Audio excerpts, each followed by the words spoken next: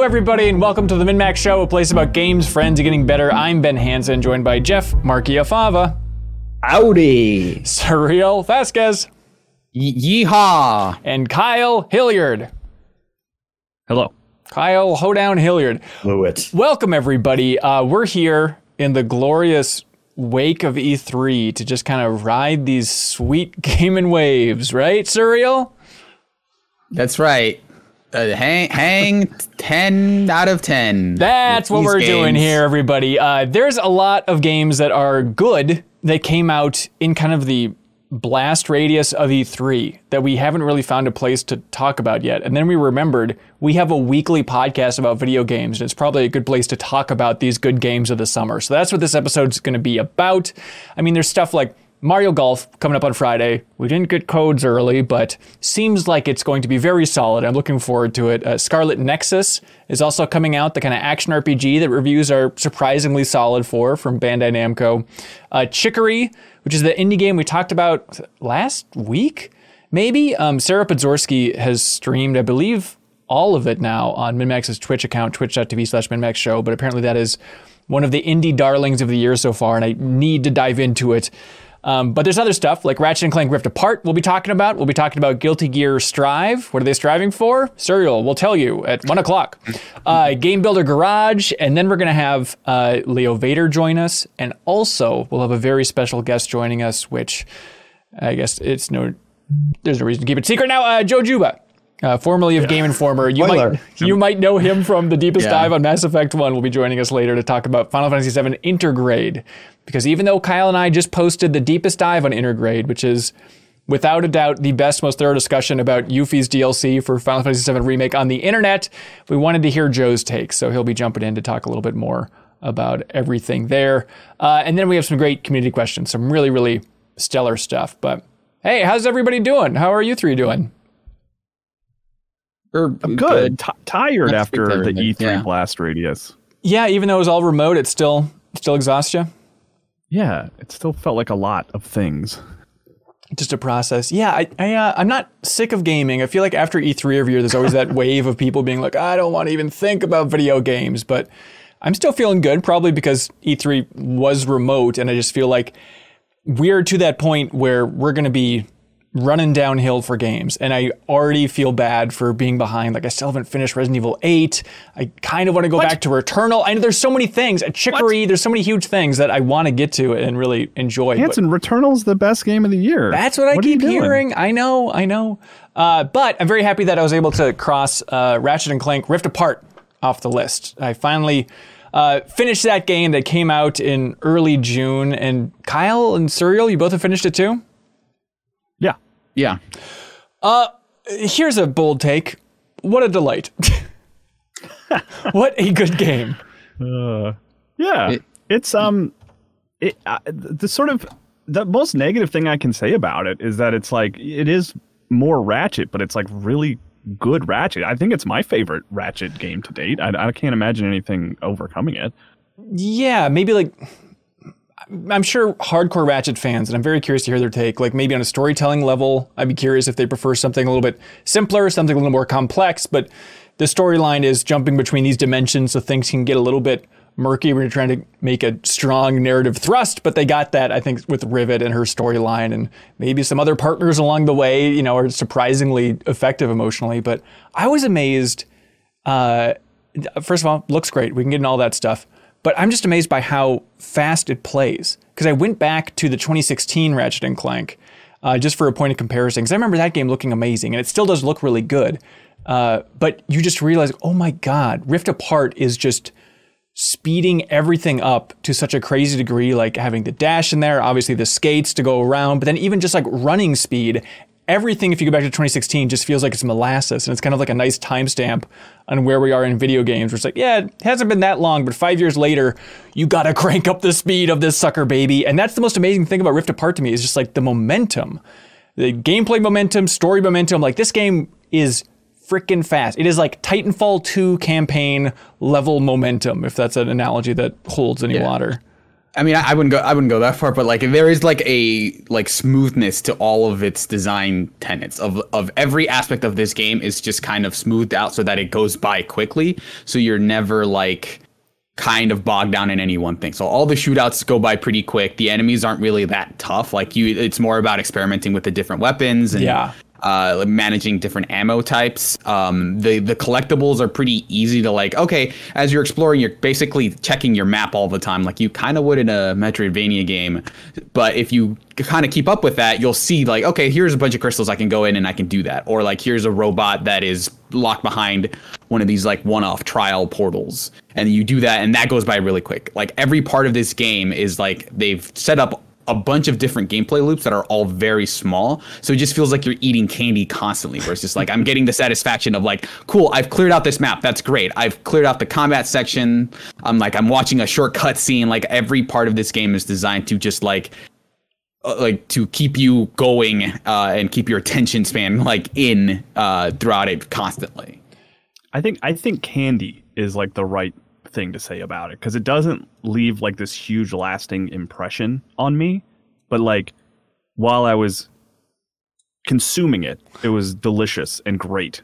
You know what I mean? And maybe even leaves me with a stomachache if I do too much at one time, but like it's good. Yeah. I mean, it has the momentum, but then also it has the constant variety too. Like it's everything Surreal said, and then also, hey, here's these little side challenge rooms. Here you're going to be a little robot, basically like a twin stick shooter as you're trying to deactivate these things as glitch, or like here's a puzzle thing where you're Clank running around in these environments, or here's just like a little side pocket dimension you jump into just for like a quick platforming thing. Kind of feels not to this platforming degree, but a little bit like that Super Mario Sunshine thing of like, here's just the self-contained little challenge go. And that was like some of my favorite stuff in the game. Like there's one in particular where it's a pocket dimension where it's all of the platforms you have to jump through are all just like stacks of crates. And you have to like shoot them out in just the right way to kind of make stairs and make the most of it as you move your way through. And then every time you blast those things, you just get swarmed with bolts, which everybody knows just feels fantastic in this series. And so it's a weirdly satisfying loop there. Yeah, it feels like you get a lot of launch game vibes out of this, where it's like we're going to use it to produce as many particles as we can. Obviously, you know, like that's been a huge selling point of this game is, you know, how quickly you go through these dimensions because of the SSD. Like all that stuff goes by really quickly. There are like also sections where it's just like it looks like an Unreal mod for a PS2 game where you're like, oh, okay, like the geometry's still like giant boxes with like little notches on them, and like all these like giant, you know, like a lot of giant shapes, right, that feel reminiscent of PS2 games. But like what if the detail on these boxes were like incredible and you just looked up to them and like, you know, you saw little bits of scratches. But, you know, you compare this to like those other games and there's a couple areas, you know, like cities specifically, where you just see like the horizon like is so crowded with like industrial designs, and like, you know, in the kind of like westerny area, you get like the skyline of all this rickety architecture that and like all these rails going around. Like it's a really nice showcase for what this console can do, which is I think something we were missing from this generation so far, it feels like. Yeah, it's crazy that the biggest testament I think to this game technically is by the end it gets really bonkers. There are so many things happening on the screen, and I had to check myself every once in a while, like, oh, that's right, it's not bogging down. This is the way like a game with this much stuff on the screen should be running. But every other time in any other video game I've ever played where this much crap is happening on the screen, of course it's going to get bogged down. And I was playing this thing at 60 and it held it, and it really seemed great. I think the dimension thing, I was maybe expecting a little bit more of, for that kind of being the big selling point. Like it definitely has those sections which you've seen the demos from early on in the early trailers, at least, of like jumping through the different dimensions. But I don't know what more they really could have done, but I think I was expecting that to kind of build and build throughout the game, where it's like, where am I now? Where am I now? Where am I now? When really it's just kind of a rift opens up and a different enemy will jump through. It's ultimately not a really gameplay mechanic in the way that I thought it might be, right? There's like crazy cutscenes, and like you're playing, it's like this is not pre-rendered, like this is all real-time stuff, and that's impressive. But in terms of like how it factors into gameplay, not a ton, you know, if at all, really. It has like the little tethers where it's kind of like a shortcut where you can kind of like pull the universe towards you, which visually looks awesome. But even like we've seen lots of portals in games. It's like not the first time we've seen that, but the idea of like pulling the universe towards you instead of traveling through a gate is like really cool. And the first couple times you do it, it feels weird, but it's like, no, this is cool. Yeah. I think that part of it, there's one section where you're kind of toggling between two different versions of the same planet, which is really cool. But I think that speaks to a lot of, I mentioned the smoothness of how like everything in this game goes by really quickly. And I think part of that comes with like not getting too crazy with the mechanics just to keep you speeding along. Like there aren't many points where I was like, where do I go? Or like, I can't solve this puzzle, or like this takes too much. Like, I'm not sure how to put this together.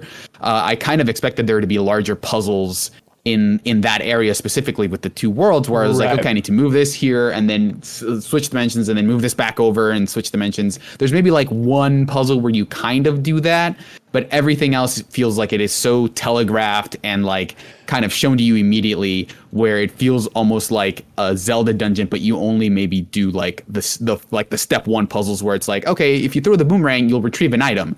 And then they don't really like get any more intricate than that because they want to just like show you more cool special effects, Yeah, and I'm not opposed to that. It's kind of nice having it secluded. Like, okay, there's still puzzle stuff with Clank in particular, and it kind of reminded me of like Portal 2, where you have the different gels and you have to combine the gels in just the right way. Like Clank's sections are interesting in that front, but also it's crazy that they give you the option of like, here's these portals, or these puzzles, but you can skip them. You just hit start. You can go ahead and skip all these puzzles in the game if you want to, which is wild. I didn't even know that. That's a Spider-Man. Yeah, I don't know how I found that. I don't know. That's weird. That just stuck out to me for some reason. Yeah, I did it by accident. I don't know. Yeah. It is weird because I think that is maybe my least favorite part of the game is those ratchet sections where you're kind of solving puzzles because they're so basic that you don't really need a ton of time to do them. But it's like, I don't know, like I guess if you don't like them, just skip them. So it's like whatever. And that's a thing. Honestly, more games should do is just like, oh, you don't like it, just skip it. You paid for this game, just like access the sections that you want and nothing else. Right. Yeah, and the thrill is obviously using all the weapons, and like it really motivates you, I think, in a really smart way with the ammo amount and just the fun of the weapons to constantly be shaking those up. And then on top of that, you're constantly varying these wild different weapons you're using. And I think it's no small feat in a video game to really make you care about upgrades and upgrade trees. And I feel like with this game, I really cared about every piece of raritanium I was getting to upgrade my different weapons in different ways. Like, okay, you get a little ounce of this personality coming through. Like, I'm going all in on the big void beam, going all in on the Mr. and Mrs. Fungus, whatever the hell those things are called. I'm big into the topiary sprinkler. Where Jeffem, you just listed like the 3 weapons I used the least. That's so really funny. Yeah. Like I think there are so many weapons that I think everything's going to be like, everyone's going to have their favorites. I think there are weapons that are just completely not very good. Like the shield one, I think is. Yeah. What was up with that? I was excited. Like useless. With the description, I was excited for it. Then every time I whipped it out, like, all right, I'm going to be a big shield boy and block everything, then blast it back at him. It was just never satisfying. Yeah, I will say I do have a specific beef with that weapon because I ended up platinuming the game. Wow. But it's not super difficult. Like if you beat it once and then you go back through and upgrade like one of the weapons or whatever, it's fine. But like that weapon specifically has an achievement where you have to kill people with the reflected damage that thing outputs, and that requires you to upgrade it fully.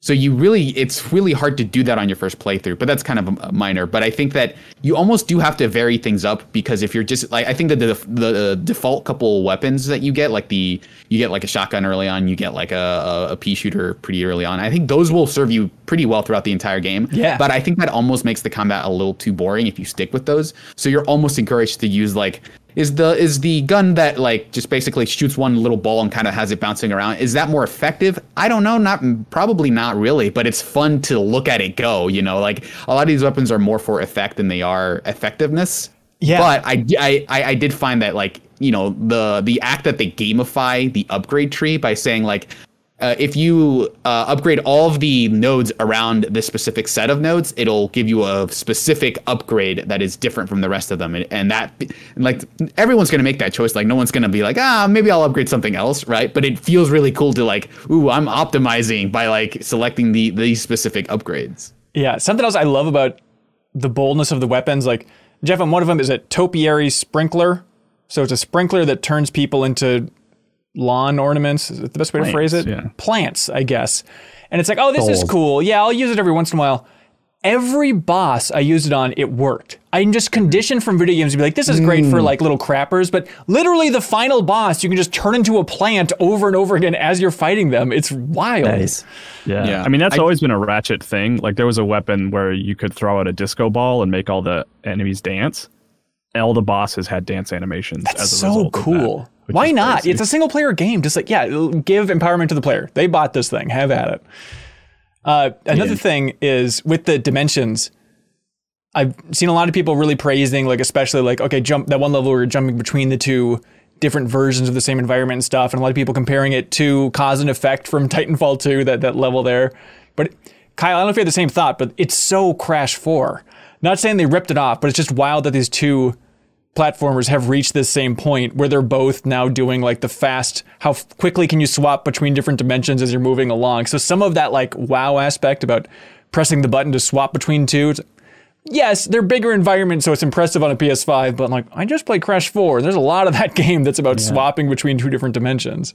Yeah, I mean, Skyward Sword did it first, right? If we're yeah, I'm sure somebody beat Skyward Sword even to it, but I'm just I'm just kidding.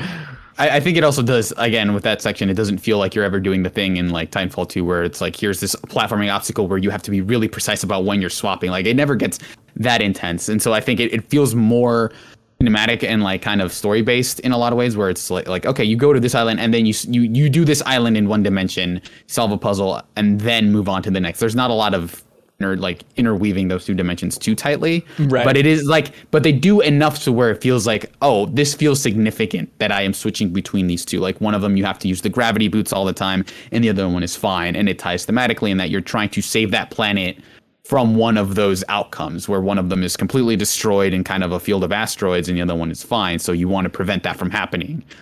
Yeah. When I was streaming this game on MinMax's Twitch, number one comment or question, most common comment, everybody kept jumping in there and just asking like, how's the controller? Is it worth $70? How's the controller? What's it doing? And it's like, they do a lot, right? Where you're holding down the weapon for like one modifier, pulling it down all the way for the second modifier. It's very Returnal in that way. It's funny those came out so close to each other, but did anything stand out? Actually, the shooting actually feels kind of similar between those two in a weird way, just because they're both very strafe driven. Yeah, you know? You're moving sideways and shooting, which is like it was just funny to play those games back to back. You know?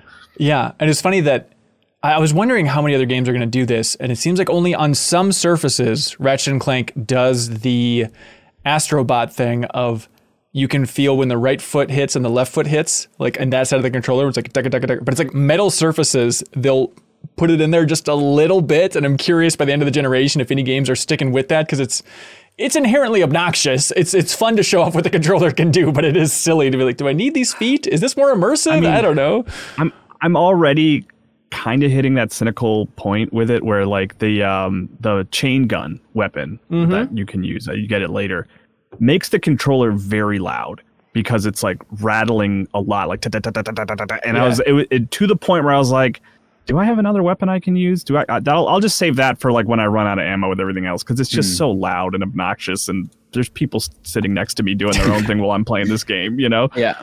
It is interesting because at one point after I beaten the game and was going back through my second playthrough, I just turned the volume off and just listened to podcasts. But it is surprising how much noise is coming out of the controller specifically, where all of the pickups, like the like all the bolts and stuff, you hear a sound on the controller for that. If you're walking around metal, you're hearing like that it's not a sound, but it's like the sound of the coming at of like the controller vibrating is loud enough to hear. So it's funny. Like you're getting like some percentage of the feel of actually playing the game with sound on just through the controller, which is I'm not sure how I feel about that, because it's like on one level it's like pretty cool that it gives you this condensed version of the game audio through the controller, but on the other hand it's like I don't know that I need this, you know, like if I'm just listening to like a podcast, I just want that audio to I don't want to be distracted from that audio once I've turned off the audio. I understand.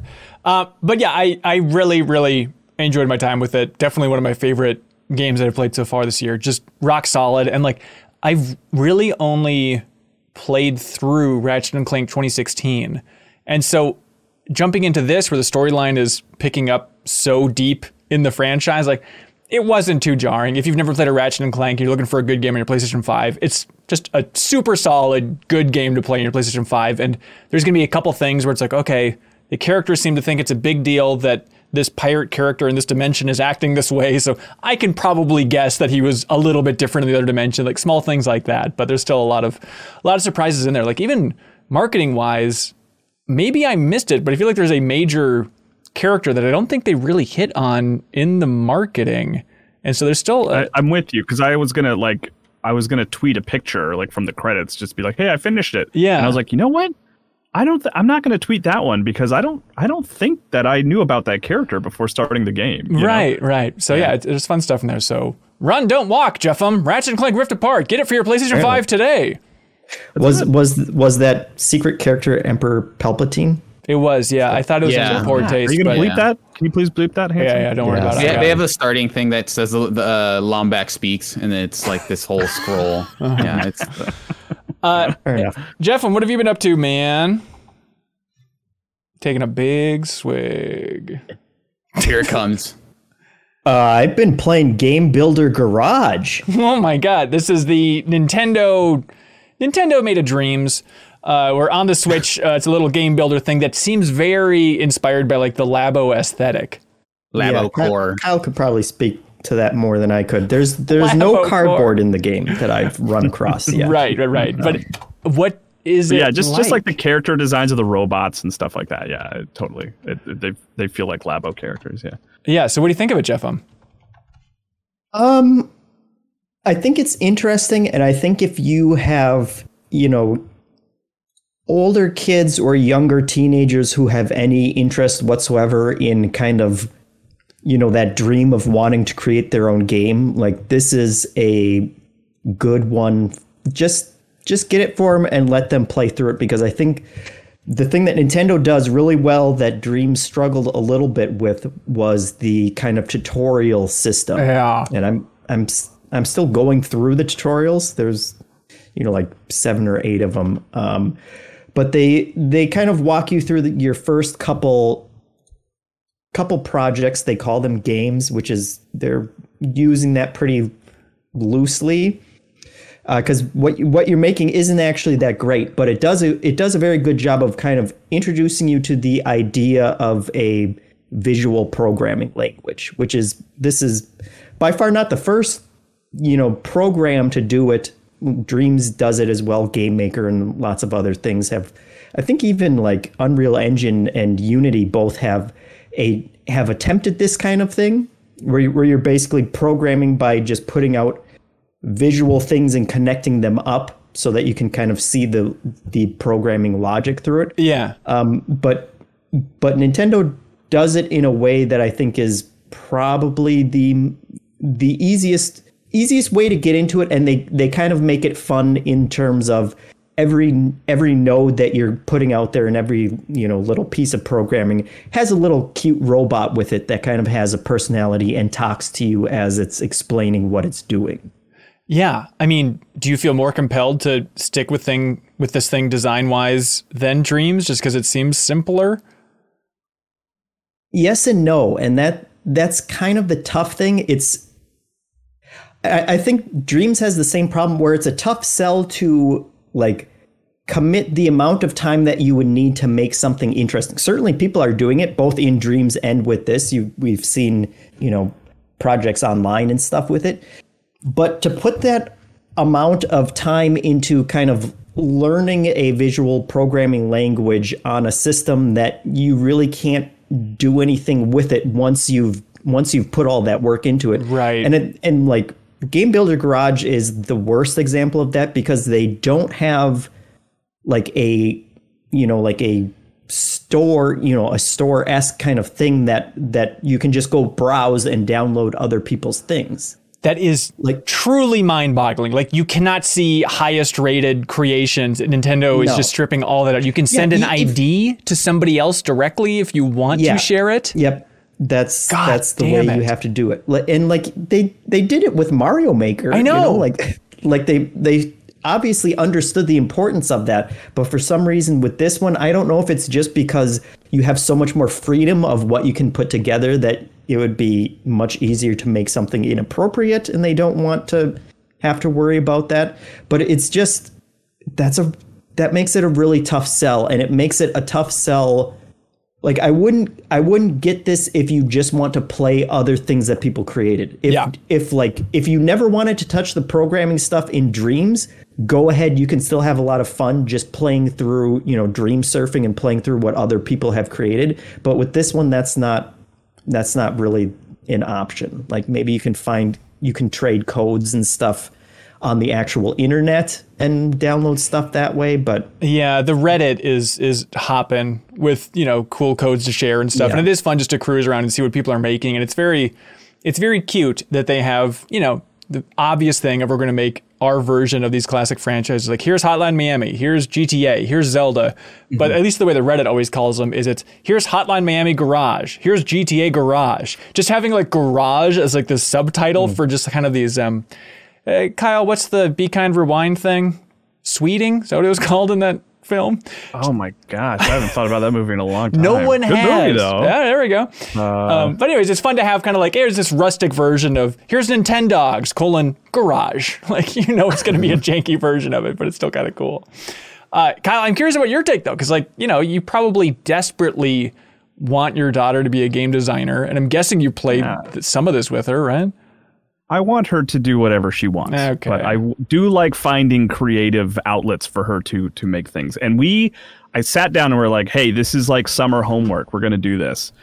And she was excited. Like it wasn't like I was dragging her feet or anything, but we got through the first like 2 major tutorials, and it's very, the tutorials are effective, but they are redundant in the sense that they repeat a lot of the stuff like over and over and over again, to the point where we were both kind of like, okay, yes, we get this part. Can we move on? And we haven't really gone back since. It's been a while, but I want to try more. Like I the thing is like it even blocks it off. I could be wrong about this. Maybe Jeff can confirm, but like, if I were to jump on the Reddit to look at other people's creations and download them and stuff, I don't think I can until I get through at least some of the tutorials, right? Is that right? I think I don't know how many after. It's a while until they introduce you to that screen. Yeah, like they won't even let you start a new project until you've, listened to probably like 2 to 3 hours worth of lecture. I would sort of estimate. But yeah, that seems in line with like a lot of the Mario Maker stuff where they didn't even let you unlock parts until like certain days or whatever. Yeah, I reviewed both Mario Makers, and the first one in particular was rough because I had to jump the clock in order to access all the tools because I was on a print deadline.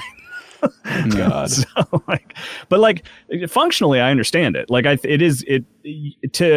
to give all the tools to you right up front would be overwhelming, I think. Yeah. But I don't know what the middle ground is between like letting you skip tutorials or what, but it's a class that you're taking basically, but I would like to continue with it. So yeah, does that class feel like you, after finishing it, you would have concepts that you could take to other more complex things? Like once you reach the limits of like, this is what this creator can do, does it feel like you'll have a good understanding of, even Dreams are like something simple like Game Maker, right? Where you're like, okay, I know how to program this stuff in JavaScript, but like I have a general idea of how games are developed or like how games are coded and structured. Maybe not hugely. I think it would help you learn visual programming language. And there's some things like, if then and like not kind of logical, operators that seem kind of universally important to coding and programming, and that those are kind of a few of the things that you pick up on in like these kind of tutorials and stuff. I think it would probably help going from this to Dreams, just because Dreams does a lot of very similar things, even when you're like connecting it and then going into a menu and finding which parameters you want to tweak, and they seem to have taken a pretty close kind of, both approached it from the same way. So yeah, I think it's a good starting place for sure. Right on. Yeah, and then the tutorial serial are like structured in that you make different genres. Like here's we're going to make a platforming game. Okay, we're going to make a racing game. Okay, we're going to make this, which in theory, maybe when you get through them all, you're like, oh well, I can add a racing section here or something like that. You know what I mean? Like you can combine those ideas. I'm curious to see how this thing is going to be, I don't know, thriving online 6 months from now. If it's going to be kind of like that Labo level of creation where every once in a while you see that, hey, here's Doom Eternal in Labo, and oh, that's neat. I think that's probably where it's headed, is somewhere south of Dreams, somewhere north of Labo creation, and we'll just occasionally see. I gotta say, with Labo, I was like really optimistic because it was about the thing that Labo incorporated that like any other like game creation software can't really claim is like incorporating physical things. Like the idea was like you could build cardboard things and then program the controller to interact with, cardboard. Like I remember when they were showing it off early, like someone had from scratch like made something that was like effectively a vending machine, like using Labo stuff. I love it. Which is like, that's really cool. But like, for my part, I never really saw anyone do anything like that. I saw stuff like Doom, which is like they programmed Doom inside of Labo, but like extending that to the physical world and like folding their own cardboard to make their own creations. I never really saw any of that. Yeah, well, wait till you see the new MinMax Studio though, Kyle. It's largely based off of Labo tech. So, Game Builder Garage, everybody, only available on the Nintendo Switch. You can use a mouse. Check it out. Surreal. Real quick, there's a game called Guilty Gear Strive that you've talked about several times on this podcast, waiting for this big game to drop. Now it is finally out on what exactly? A lot of tweets with words I don't understand. Right. It's out on PS4, PS5, and PC. Okay. But I think if you buy the PS4 version, you get the PS5 version for free. So just probably get that version if you're playing on console. But yeah, I really like this game a lot. I think it's really cool. Okay, so this is from Arc System Works, the same team that made Dragon Ball FighterZ. And what was that more fantasy game that came out like Granblue Fantasy Versus? Yeah, I tried that one and that seemed cool. I started up Guilty Gear Strive, and again, it seems cool. And I think from like, my layman stupid fighting game perspective, I just need like the green flag from you to say like, this is the one to get into. Like, do you feel like this is that big of a release? I think it's a pretty big release. I think they've already said that it's sold like 300,000, which is like a pretty major milestone for them. It's also been pretty big on Steam. I think like both the regular and special editions were like in the top Steam charts. I think the regular edition was maybe the top selling game the week it came out. So it seems to be doing pretty well. I think that version. Are they like saying from the Dragon Ball FighterZ like creators? Is that like part of their marketing pitch? I haven't seen a ton of ads for it, but I'm not sure I've seen anything like that. Okay. I definitely think that they are pitching it as like, this is the return of Guilty Gear. Right. Gotcha. I don't know if they're advertising on mainstream television at this point. So because I just wonder. Mostly, I'm just wondering if like, I mean, if you're a fighting game fan, you're sort of locked in. Like that genre really well. But like, I wonder if the casual people that played Fighters know that like, you like that Fighters game. This is that studio's like stamp. You know what I mean? Like this is the big one from them. This is where the visuals for Fighters came from, is from their reinvigorated Guilty Gear series. This is, in a lot of ways, the next step for them.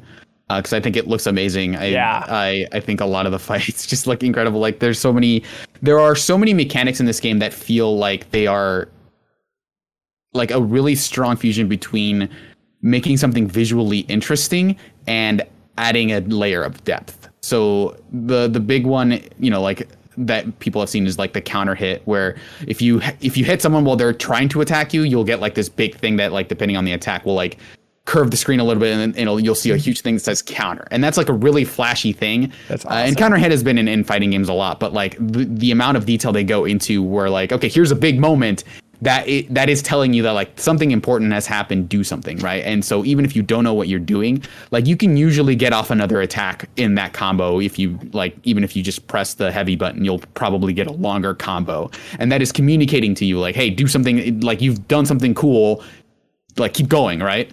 And they have this wall break mechanic where like if you hit an opponent in the corner enough, they'll eventually like stick to the wall. And then if you hit them again, you'll break the wall and you'll like have like a screen transition. And that has set up a lot of people to like, hey, let's get your opponent in the corner because that's where you're at a huge advantage. And it's very easy to like, okay, this person stuck to the wall. I can extend my combo by doing literally anything. You have like a second or two to do whatever you want.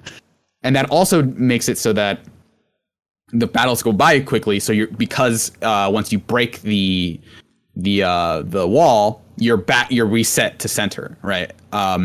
So like battles just keep going back and forth, and this is a very quick game. Like a lot of the damage is super high, even if you just get off 2 or 3 hits. So it's a blast to watch, even if you don't know what you're doing. It is so crazy because like it is more deceptive in looking like a 2D fighter, I think, than Dragon Ball FighterZ, where Dragon Ball FighterZ still looks awesome. It looks like the anime, but they're showing off that they're 3D. Whereas Guilty Gear Strive is like surprisingly restrained about fully tricking your brain into it, the fact that it's a 2D game, and then it'll have that camera shift or just like the grand finale or like one move, and it just blows your mind every time. Like, that's right, this is running in 3D. It looks too good.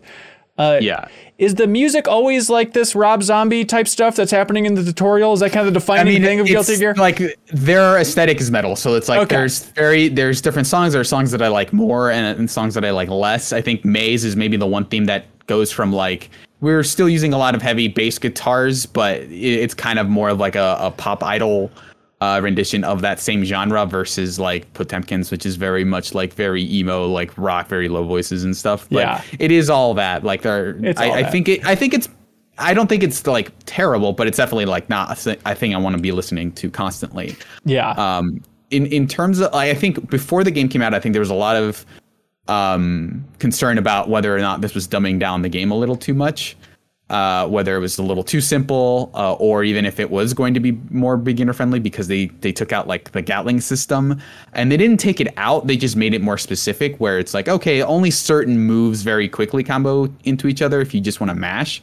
So it's not a game that really encourages mashing. There's no like auto combo stuff. But I think what it does is like beyond looking cool, right, which is a big selling point. It does a really good job of showing you the ceiling without making it intimidating, because every character has like there are difficult motions. I think like the what I call the Potemkin Buster motion, which is like half circle back and then forward. That's pretty common, and it's a pretty difficult move, I think, especially for new players to pull off. But there, like, even if you don't know how to do some of that stuff, I think like a lot of the stuff that characters can do is really cool, and every character feels like you're learning the game in a completely different way. You know, someone like, you know, for example, Potemkin, like the air dash is a big thing in anime fighters, in that like being able to jump up and then dash in the air. Potemkin doesn't have that because he's a big beefy brawler, right? But like he has these really long range moves that just do a ton of damage. And we'll like he's actually he's kind of hard to learn the game with, but he's like a character that if you don't want to learn combos, like he's a character to go to, because like you just punch them once and it's like a fourth of their health, because he doesn't have those ways to get in, and a lot of his stuff looks really cool. Whereas Ino is very different in that she doesn't dash forward, she dashes diagonally upward. So her big thing is that she can get off like instant overheads, which is like you just dash in the air for a second, do an attack, and they have to block it high, which the default is usually for a lot of players to block low. But that makes her kind of a wonky character to learn. So any character you pick, I think, is going to have these really specific mechanics, but they're all like flashy enough and simple enough at a baseline that you can get a really good idea of how to approach other players with it. Here's a bold, impossible question for you, Suriel. Guilty Gear Strive is the best fighting game since... I mean, Mortal Kombat 11. I think I like I think this is on that level, but in a very different way, where it's like Mortal Kombat is like hyper realistic. This is like hyper stylized and animated. Yeah. But I am as into this now as I was, I think, Mortal Kombat 11 when it first launched, in terms of how much I'm playing it. And I think that it is worth sticking with, because like I think there's really complex stuff here. So like just to explain one specific thing is that Potemkin, he has like his equivalent of the spinning pile driver, which is like a grab move that you have to be really close with, and it does like half your damage half your health if it hits you, but it's hard to pull off. But one thing you can do is he has this like command normal, which is like just a kind of a more complex move where you press forward and kick, I think, and he does this shoulder charge. And so the game, like this game has a mission mode where it teaches you a bunch of stuff, where it's like, here's how to everything from like, here's how to move to like, here's why you should be using this move in this thing. And it's very dense. And I encourage people to kind of pick at it instead of like doing it all in one go, because it's a ton of information. But they show you that, okay, if you do you can cancel the startup animation of that forward charge into the Potemkin Buster. And what it does is it translates the momentum of the shoulder charge into the grab, so you're sliding forward as you're grabbing them. So Jeff, are you paying attention? Yes. But it's basically a move. It's a trick you can do that makes that ability much better, but it's really hard to pull off. But I don't think you need to do all of that stuff, but that stuff is still there. So if you want something to dig into, I think a lot of that stuff is there. And I think it is still fun to play with other people and just like watch a lot of like, flashy effects go on the screen. Yeah.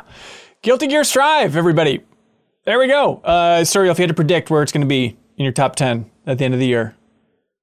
Pretty high. I think it's sitting somewhere. It's probably second or third right now for me. I think the lobby system could use, I think might be the thing that kind of pushes it up or down. I think that lobby system is still kind of like a bummer in that you either you can set up a room like they had in the beta to get your friends in there.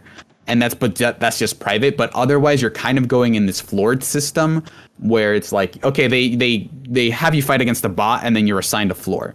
You can't go into lower floors because they don't want people beating up on people who are much worse. But you can go up high into any floor. But matchmaking in that room is kind of just it's too much of a hassle because you have to move around the room, find a station to stay in and say like, I'm ready to fight somebody. And then you have to wait for someone to move into that same area or use Are you using a small version of your character? Yeah, it's an avatar. Is that kind of like their thing now? Yeah. I think they're trying a little bit more to like make it easy. So like the thing that I recommend you doing is just there's a mode where you can just set it to go into training mode and it'll throw you into one of those lobbies, but it won't show you the process of matchmaking. It'll just say like, it basically just throws you into one of those lobbies, sets you ready to match, but instead you're just playing training mode, and that's probably the way to do it.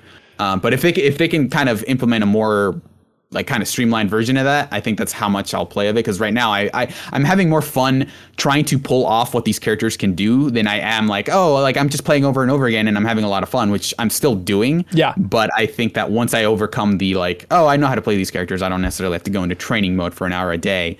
That like how easy that matchmaking is going to be the thing that determines how long I stick with it. Gotcha. Suriel, God bless you for your fighting game report. Every ounce of your being, God bless you. However, would you mind clapping out to make room for our special guest? Absolutely, I can do that. All right, see you guys.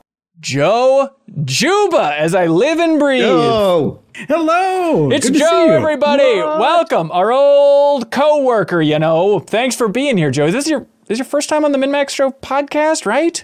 It is, yeah. I've done a couple Deepest Dive appearances, but this is my first time that I actually get to do a more, grab bag approach to it. Yeah, exactly. Yeah, if you really miss Joe, you can listen to him blather on about everything about Mass Effect 1 with the Deepest Dive over there on YouTube or in the Patreon exclusive podcast feed. But thank you for doing that, Joe. That was a lot of fun. Yeah, it really was. And I have my MinnMax mug now, by the way. Oh, that showed up. Look at that hot merch. My God. Only filled with the finest coffee. Could anyone else get a mug that I like? No, you're the only one, Joe. Actually, it's funny. So it's actually weirdly enough, Sarah O'Malley, who is also on the Deepest Dive for Mass Effect, I sent her that merch page. I was like, hey, whatever you want, we'll ship it out to you. She chose the exact same mug. You guys are unified. You're fully synergized. We're a squad, man. Yeah, that's true. The squad sticks together. She didn't want the Jeffem face mask? I thought it was rude, and I offered it to her for free, and she insisted, no, I don't want to put Jeffem on my face. They can't give those away. Even in the middle of a pandemic, we're overflowing.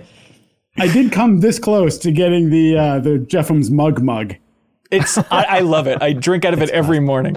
Anyways, Joe, you're here to talk about a lot of things. It's nice just to see your face, but specifically, we wanted to hear your thoughts on Final Fantasy VII Remake, Intergrade, Intermission, Yuffie, DLC, the Grand Saga. We just posted our own Deepest Dive all about it, but you weren't there for that, and it's like, well, Joe's one of the smartest RPG minds around, and this is an interesting piece of DLC. So without spoilers, what did you think about the DLC for Final Fantasy VII on PS5?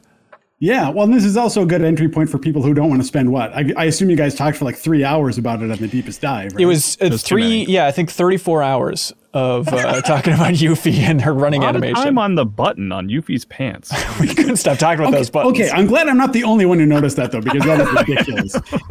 Okay, so for people who are looking for more of an entry level into Intermission, I think that it is probably one of the best like expansion / DLCs that I maybe have ever played. Really? That high? Yeah, I really liked it. Yeah, I liked it a lot. So for anyone who isn't totally familiar with it, this is a side story featuring Yuffie, who was like an optional character in the original Final Fantasy VII, and it sort of takes place during a span of it happens parallel to a couple chapters happening in the main story. Right. So it's not like you're just watching the same things but from a different angle. It's more like Yuffie is largely in a different place than where the main party is.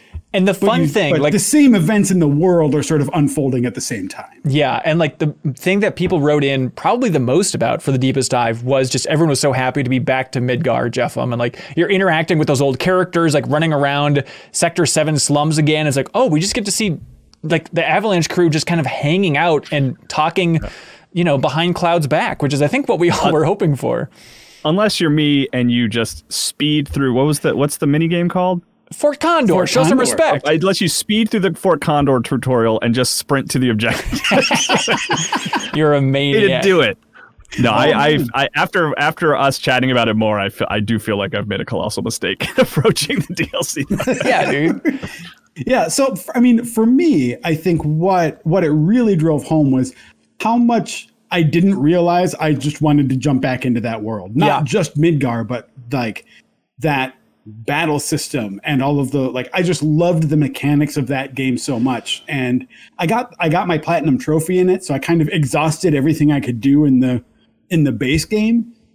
So then I haven't really thought about this game in like a year, and to jump back into it, it's just kind of like, finding that old pair of comfortable slippers in the back of your closet, and you're like, oh, where do you guys go? Right. And you slip them on, and it's just like, oh, yeah. It's like your old, comfy, super short shorts that you never button the top button for. It's just like slipping on those bad boys, Exactly. Yeah, that Moogle hoodie that doesn't seem to serve a purpose. A wingsuit. But it's great. I should have factored that in because, you're such a systems guy, a combat guy when it comes to RPGs, and it is like the best that the remake combat has ever felt controlling Yuffie.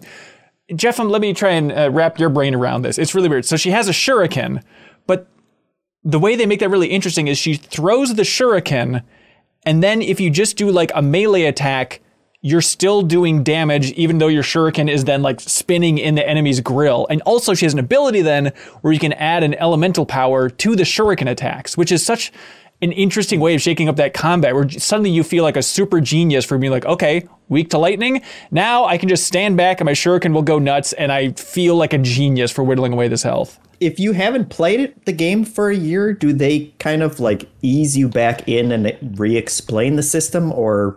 A little bit. There are some that they don't. I feel like it took me a little while to get the whole materia thing, to regain my footing on that. Obviously I remember how the system works, but it's remembering what materia were the good ones and which ones were the sort of skippable ones. And, the game, it doesn't really, I'm not going to say it's a flaw in the DLC, but it runs into this point where it's they can incorporate such a wide swath of content from the main game. So they give you this huge list of available materia and just sort of trust that you remember kind of how it works and how to use it in the best ways. But yeah, it's just some of that, what auto cure. I remember not liking that, but I don't remember why. So Sonon, you're not going to have any of that crap. Yeah.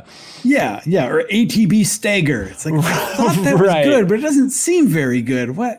So anyway, but I mean, I think for me, what really makes it makes it hit that sweet spot is that it feels enough like the original game to feel like a good sort of addendum to it. Yeah. But it also adds enough of its own new stuff. In other words, it feels different enough from the main game to not just feel like it was phoned in, right? To not just feel like, well, we're just going to reassemble the exact same environments, enemies, systems, everything, and just write some new dialogue for it. Yeah. And it's bigger than I thought. Yeah. I mean, it's 5-6 hours somewhere in that arena. Maybe if you do everything more. Joe, you're seeming like you spent a lot more time than that. Oh, not a lot. I think my timer was about 7.5 hours. I did I did pretty much everything. The only thing I didn't do, and it's not even really part of intermission, is I didn't beat Vice, which is something that once you finish intermission, it unlocks a super boss back in the main game, and I didn't beat him. Right, because it's the complicated thing of like, okay, it's like in the Shinra VR simulator, so you have to go back to like halfway through chapter 16. It's kind of like just a weird thing to even like get to that point. Refigure out how to play as Cloud after having played as Yuffie for a while, That was my big problem with it, actually. It's like I went back and tried to fight him and just got destroyed immediately, because it's a very, like, I think this is, to make it more about intermission here, like one of the things intermission does really well that I think it corrected from the main game a little bit is, in the main game when you have multiple party members, the game sort of assumes that you are skilled at switching between them at the right time, sort of drawing aggro from enemies in the correct ways and stuff like that. And I think by letting you only control Yuffie, P.S. I learned that it's Yuffie. Yeah, for sure. It's amazing. We're all self-correcting machines. Like, we dropped Aerith, going with Aerith. Now we're all on the Mako train compared to Mako. Now we can't say Yuffie anymore. What's the society coming to? Wait till they get to Junon, right? But anyway, so I think one of the things that's so smart about this DLC and the combat system is the way that it focuses solely on Yuffie, but it makes her so powerful. Like, if she were in your party in the main game, you wouldn't want to use anyone else ever. She is so powerful. And they add like synergy attacks now, Jeff, where you can like combine with your partner, and it just basically doubles the impact of all your abilities. It's just absurdly overpowered in a very fun way. And it's a lot of fun custom animations of like you and your buddy, who's a new character named Sonon here, teaming up to just wallop enemies. Like, there's a moment where you're frankly, I mean, I don't know why you're not playing it, Jeff. Like, it's a good game. Yeah, Jeff, what's wrong with you? Apparently, yeah. No, everybody online is rightfully pissy that this is a PS5 exclusive, especially with those consoles so hard to find. Like, if I couldn't find a PlayStation 5, I'd be screaming at the heavens. So I totally understand it. And especially when you look at it and it's like, it looks good, but it's not like they're doing crap here that couldn't be done on the PS4 for this DLC.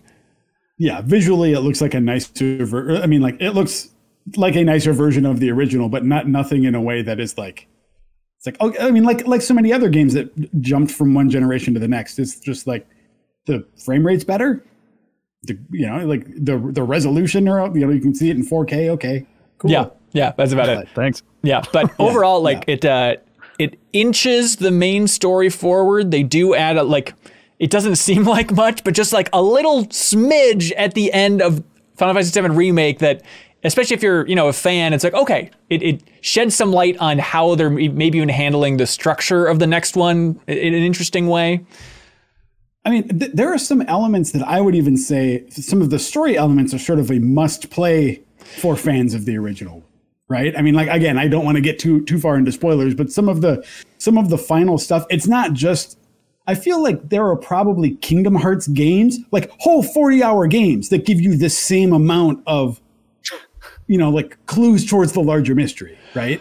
I don't know. That seems like a bit much. You're talking, well, this is, we'll say again, this it gets a little into the weeds with this stuff, But if you remember, I mean, the ending, if you haven't ever played it, everybody, like the ending to Final Fantasy VII Remake is a real talker. It's a real thinker. It's a real head scratcher. So like any morsel more is, it's just kind of starting those fires again for people to try and piece together like, what's happening here exactly? But Joe, you seem like somebody... What? You seem like somebody who's struggling to use their camera. You seem like somebody who was probably annoyed by Yuffie in the original game. I'm curious, like, what you thought about like her personality this time around. This is the main thing I noticed about this is that like I am a total 180 on Yuffie now. Yeah, like, I think she's great, and the weird thing about this is it's hard for me to pinpoint what exactly is so different about her, apart from just maybe the fact that she's being given the sort of time and just a little more dimension, because she was an optional character in the original. The freak. There was never a whole lot that was like really narratively focused on her.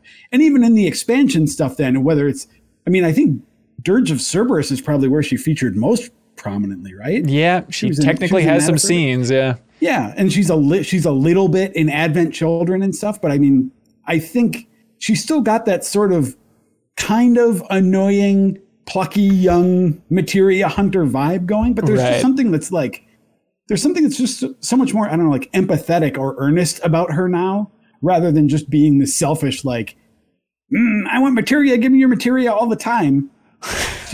She feels like a character now. And I really like that. Yeah, and they're planting some seeds for like where they're going with her in the future and her relationship to Wu-Tai and her father and stuff like that, where it's like, oh, okay, it seems like they're setting themselves up for if we ever go to Wu-Tai in this remake universe, like I bet it'll be a much more interesting place overall. Because if they're making it seem like the big rival to Midgar, they have to have that make some sort of sense. And it'd be cool to, like, in this remake later on, have another gigantic town you could go to. So instead of having 3.5 buildings like the original game, if they really blow it out like a second Midgar, that'd be so sweet. Yeah. And I feel like you could practically do a whole other episode of like the Deepest Dive or something, but just like speculating now where I feel like the DLC here gives a fair bit of meat for speculation of like where the second one is going, not only from a narrative standpoint, but also like from a mechanical standpoint. Totally. Like, I think the whole, like I was saying before about switching between the different characters in the combat system, I feel like in the original game, sometimes like the system wanted more from you than it could provide mechanically. So I feel like they took a cue from maybe Final Fantasy 15, the way Noctis is always with his buddies, but he can sort of give them little commands. You're fighting alongside them, but really you're controlling one character mainly. They're there to support you. And that's what Sonon feels like. Yeah. So I wonder if maybe it goes in that direction going forward a little more, but I don't know that I want that either, because like controlling Tifa and getting up there and like punching monsters, that's fun too. Yeah. Also, no surprise here, Jeff, but the music is ridiculously good in this DLC, and it's like it is a lot of new stuff, a lot more than I expected. Some of it is again, Jeffem, will you please? What is wrong with you? Apparently, are you stupid or something? I'll go camp outside Walmart right now. Listen to us, Walmart, more like it. Anyways, that's Intergrade. It's $20 on PS5. I understand it being frustrating for folks, but hopefully, you can $30 if you want to get that cactus sword. Oh, you need that cactus thing. Did you buy that? Did anyone buy Somebody that? No, playing along for the Deepest Dive did and wrote in about it, and they said it was the second coming of Christ. No, they said it was fine. Some cactar runs around or something. Is Intergrade also tied to like an updated PS5 version of the game? Yep. So it looks better overall and runs at 60 if you want to go back and play the remake and stuff. But yeah. So Intergrade is the name of the PS5 version. Yeah. But Intermission is the name of the Yuffie story stuff. Yeah. And Intermission, I don't know why anyone you can buy Intermission if you have Intergrade. Do you understand now, Jeffem? Beautiful. Yeah. You can choose to either write a paper about that or about the mechanics of Guilty Gear Strive for your report. So you have to choose wisely. Yeah. That's gonna be a tough one. Yeah. Kyle, thank you for being here. Do you want to make room for another buddy to come in? Absolutely. Joe, lovely to see you and talk to you. Yeah, you too, Kyle. See you later. The grand tour continues. We got Leo Vader joining the podcast. Thank you. Welcome, Leo. How are you feeling today? Tired. Yeah, what's up? I slept for 95 hours after E3, and I just woke up for this. Oh, good. Well, I don't mean to alarm you, but if you look up, you might see an old friend. Joe Duma's with you. I'm sorry. I should have warned you. I haven't seen you since the Mass Effect Deepest Dive 5 days ago. Time flies. Crazy. Leo, E3 really puts a gulf between whatever. I mean, do we even call it E3? Whatever that was. That was E3, Joe. That was illegally E3. Yeah. What was it like for you? Like not covering it in any way? How much did you watch? You know, it was really interesting. It has literally been like. Well, okay, actually, that's not true. I was going to say it's been 17 years since I was able to not cover E3, but there was a time at GI when it was still more segregated in the like print and online side. Right. This would have been in like the mid 2000s or so. That those of us on the magazine side were able to just sort of go and then right when we got home from E3. So that was a time where it was like you could go to the press conferences and just sit and watch the press conferences, and it was awesome. But I have not been able to do that in a decade at least, right? So it was fun to just turn things on and just like sit there with my coffee and get excited about stuff or disappointed. Because there's also the fact that because I'm not actually working at a gaming outlet, I knew much less about what was happening this year than I have in previous years. So I was just as surprised as anyone. There's still stuff trickling out. Where it's like, wait, where was this announced? At what show? What the future game? Okay, which future gaming showcase is it? Because there's a couple of them. It's just all over the place. Yeah, it was nuts. But no, I mean, I watched the big ones and I had a lot of fun. Oh, nice. And you watched, of course, the E3 Hive, Leo Vader and Jeff Cork's big recap, so you get the big idea. Oh yeah, I think I know the crisis facing the pollinators in the world today. So okay, great. That's what that was about, right? Probably. Congratulations, Leo, on your big E3 video. How do you feel about it in retrospect? We should have planned on doing one big special from the beginning, because as soon as the plan switched to that, it became like it was great to work on. Yeah, it's just more focus. Instead of having just like the series of, it's basically like not creating a living game that you constantly have to trickle out and sprint to get these builds done. You just got the one big launch and you slap it on a cartridge and there you go. Yeah, still have to crunch hard on it, but not so hard I die like last times. Oh, good. All right. That's what we're aiming for here at MinnMax is please don't die. Leo, you wanted to jump on to talk about OlliOlli World, which is the third OlliOlli game? That's correct. Okay, this is the big skateboarding thing. Yeah, if you've played the previous OlliOllis, it's like that, but a bit more accessible. Like, they were kind of skatey, as far as using the thumbstick for tricks. Yeah. But a lot more about precision. You had to, press a button as you landed to land a trick in the old ones, and that's gone now. It's like a much cuter, more appealing aesthetic with much more streamlined skating. That's fun to just go down through the levels. And there are branching paths now, so it's a bit more about exploration than just pure skating. And it's like perception. Oh, go ahead, John. I have a question about just this series in general. Is for someone like I've enjoyed Tony Hawk games in the past. Skate games have been too technical for me, really. Where does OlliOlli fall in that? Like if you have a casual interest in skating games, how likely are you to be able to jump into these things?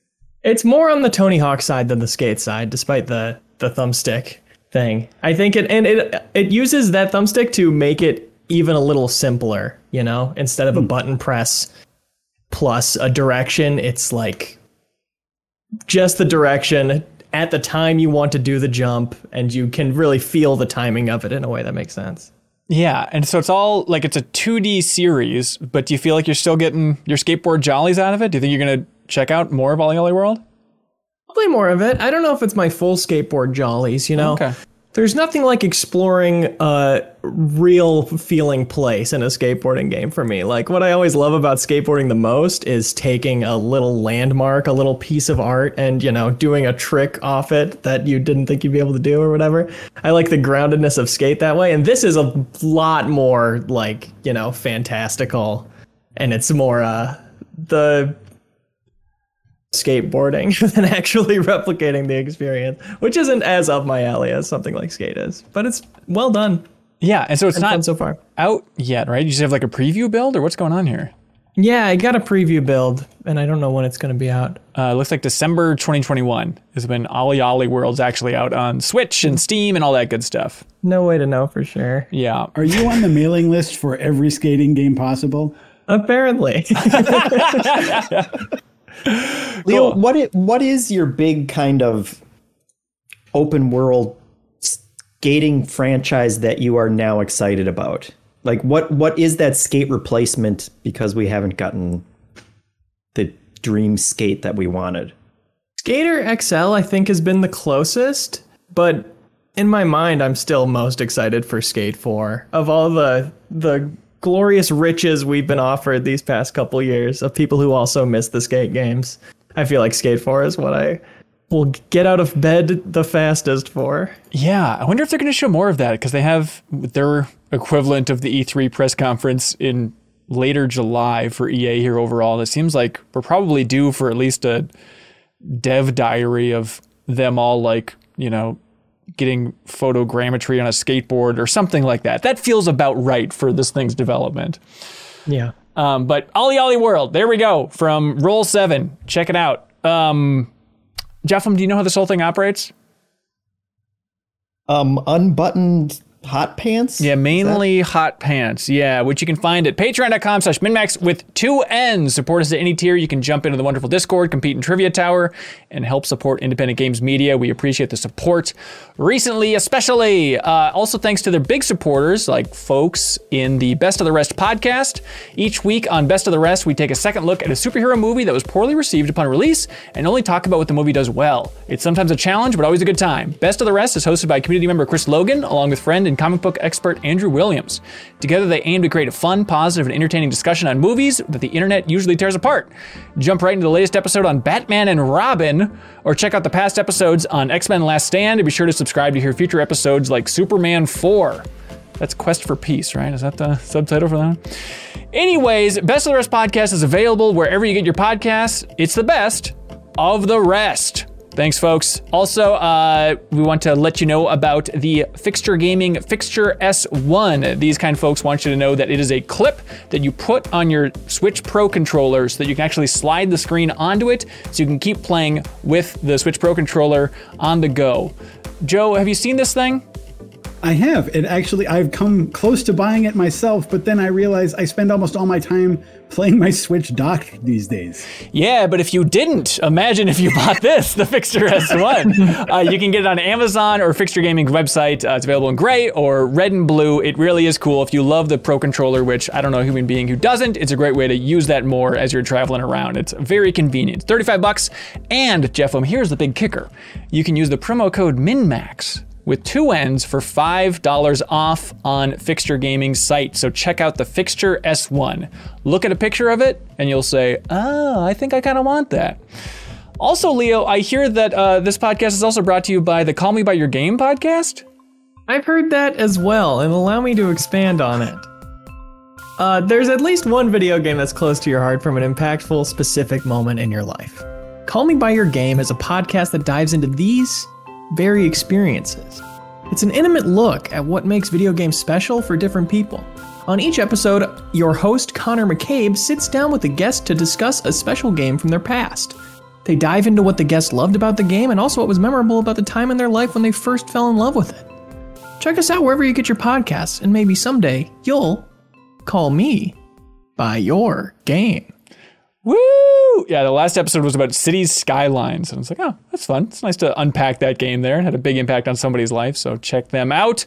Also, thanks to our dear friends at iam8bit. They're very generous with MinMax overall, and they want you all to know that in iam8bit's wonderful online store, they now have the Sea of Thieves triple album, which you can imagine with Sea of Thieves art and iam8bit's design and the aesthetics. This thing looks very cool. So it's a triple album on tropical island colored vinyl. It has pop-up papercraft center labels and a hardcover gatefold book with 24-page storybook. Bound in, they say. And the music, of course, is by Robin Beanland, so you can check out the Sea of Thieves album on iam8bit's online store, and you can use the promo code SOLSTICE, SOLSTICE for 10% off everything in that great store under $100. And because they're very kind to us and to the MinMax community, iam8bit ships out from their wonderful online store a prize each and every week to the question that we love the most. So whoever submitted over on Patreon, because all these questions, Leo, they're submitted over on patreon.com/minmax with 2 N's. You support us at any tier, you can submit a question. Right. Out of all of these, we're going to choose our favorite, and then iam8bit's going to ship out the prize, which this week is a very cool one. It is the physical edition of Gone Home on Nintendo Switch, which, yeah, nice. That would be a cool game to have on your Switch, especially the physical version of it. So thanks to iam8bit for shipping that out. Joe, ready to get to these?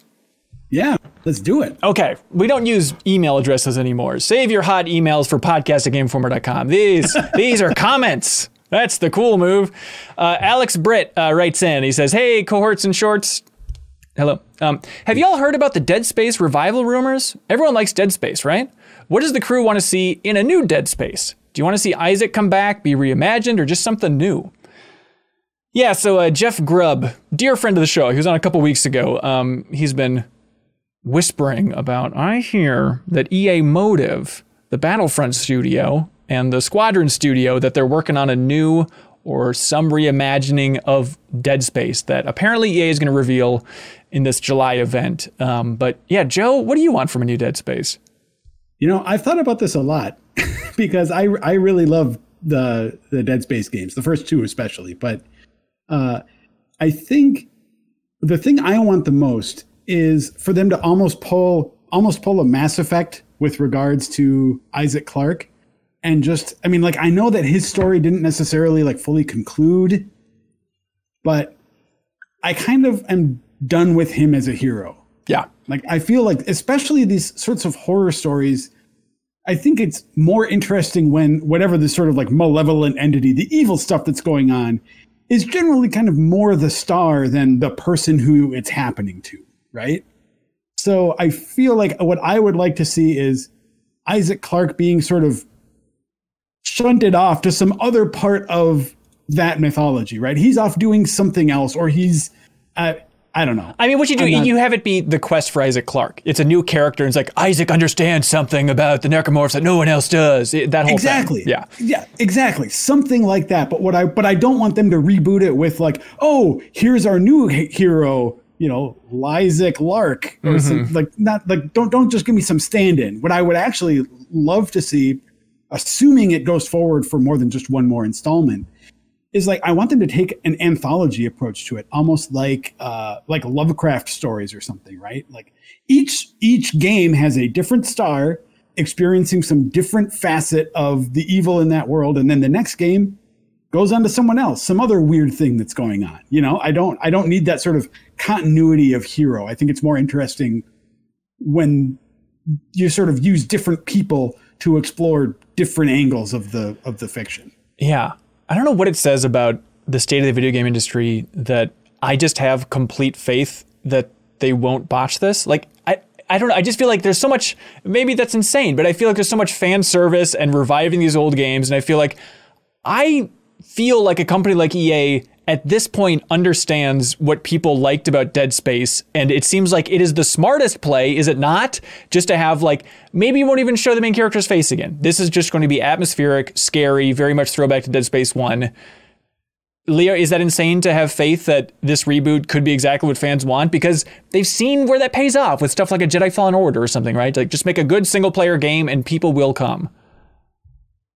Yeah, it certainly is possible. I wouldn't put as much faith into it as you have. And I'm saying I'm going all in on EA can never F anything up and just sliding those chips across the table, Leo.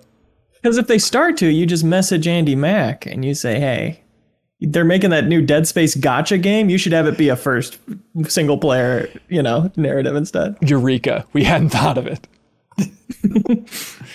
Yeah. Does anybody else want anything from Dead Space? Is that it? Just don't screw it up. Make it scary. That's pretty much it. New enemies, as cool as the necromorph, like I don't ever want to see an enemy and be like, oh yeah, it's that one again. I don't know. Along with like the new settings, like come up with weird new mutated enemies. I beg to differ. I feel like it's been so long, there's going to be that hunger for like, just give me some of those, just give me that old time necromorph. You want like the good classic, let me shoot a limb off in a hallway here.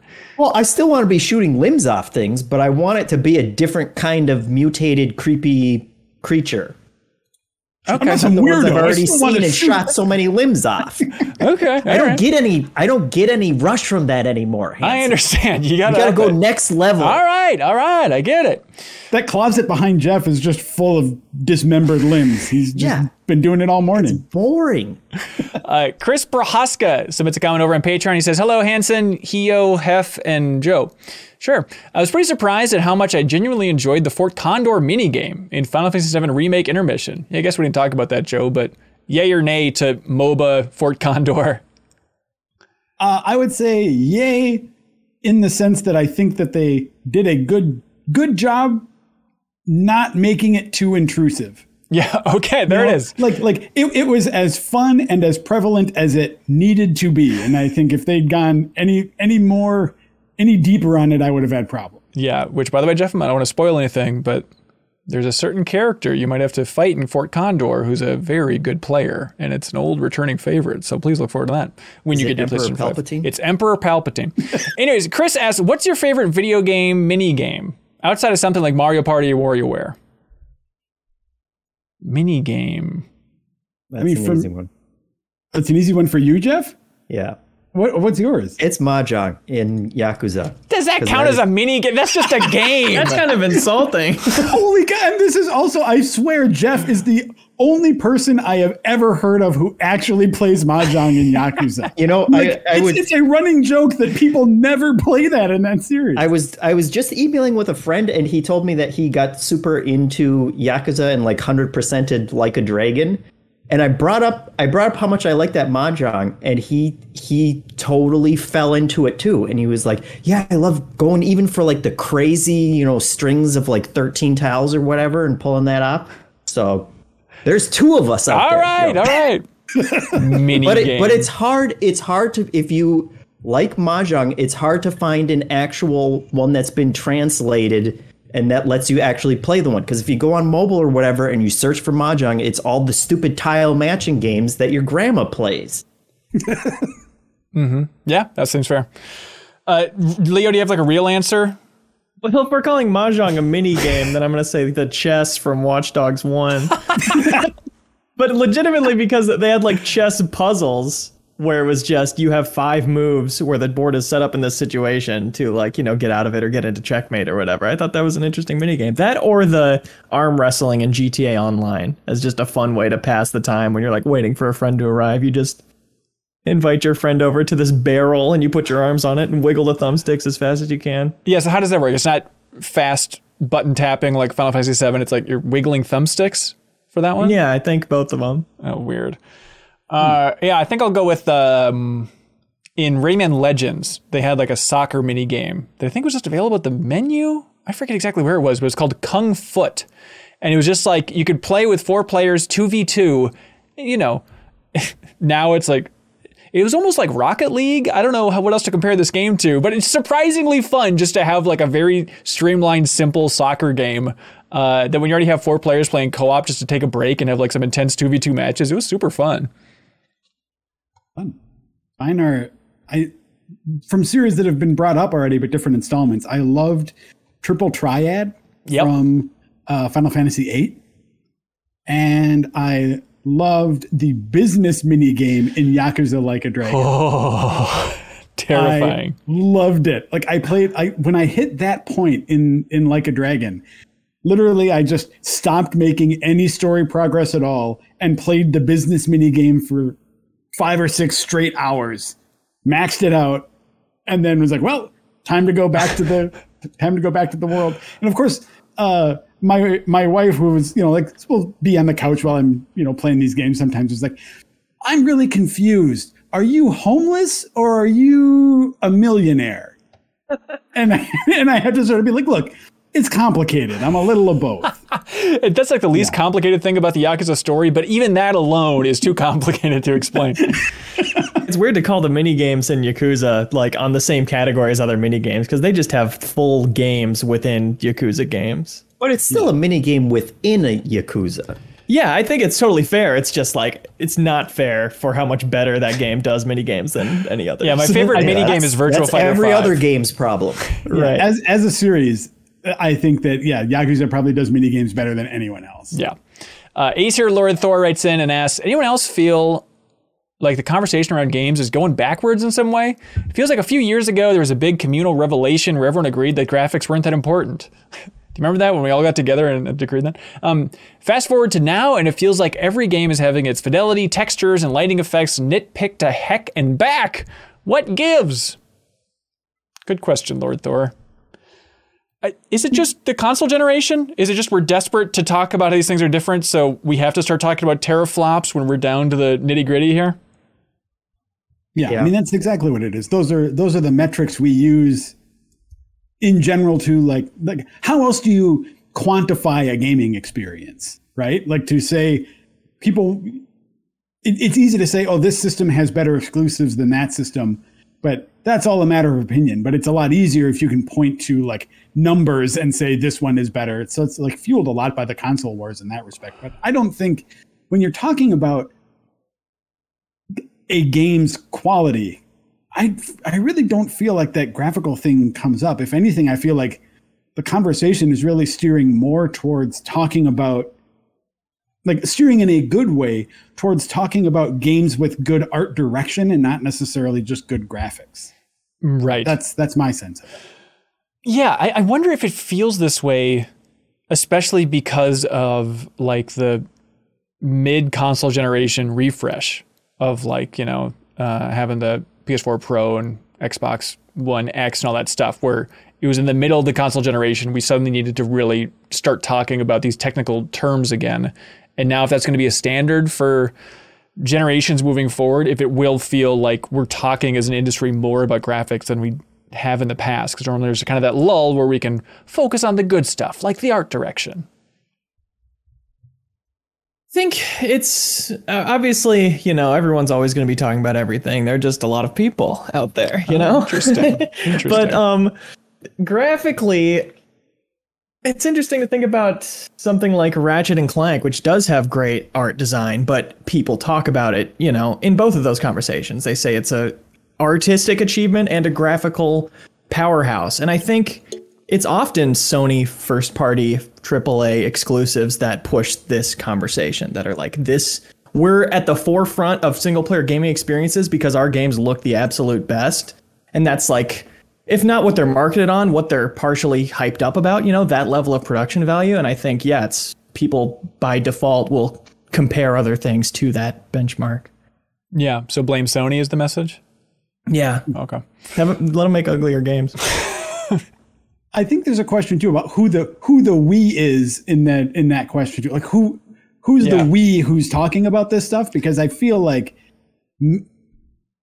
from a marketing standpoint, a lot of like companies do want to talk, because like in Final Fantasy VII Intergrade, for instance, those are the big improvements. Like how else do you talk about that game other than saying, 4K visuals, 60 frames per second, like that kind of stuff? Because otherwise it's like, you bought this game already. Yeah, right. So I think a lot of that conversation is coming from companies themselves talking about the graphics and the stats like that. I feel like, and again, I was disconnected from E3 a little bit this year.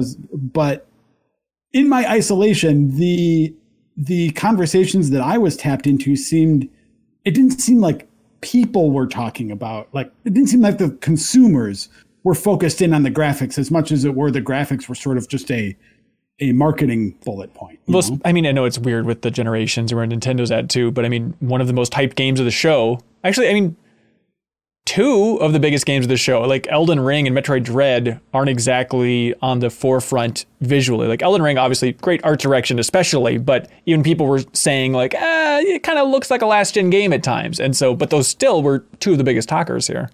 Yeah, exactly. Shane Carley writes in and says, hey, everybody, I've always found it fascinating that books, movies, and even video games can have different titles in different locations, even if those locations speak the same language. With that in mind, I put together a list of games with different titles in the US and the UK. Can you guess the identities of these games based on the title they were released under in the UK?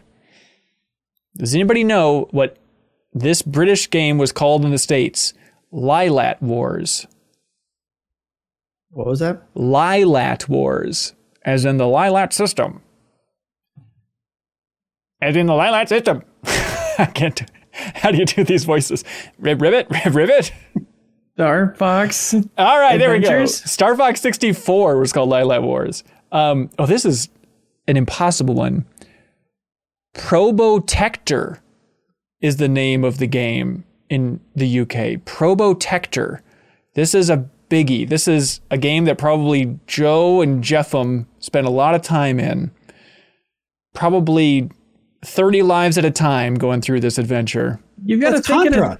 It's Contra. Probotector is the name of that game. Are those words in that game? I don't know. Is Contra in that game? I guess. Fair point. It's my buddy Contra and Roy. What about Project Zero? Any guesses what that is?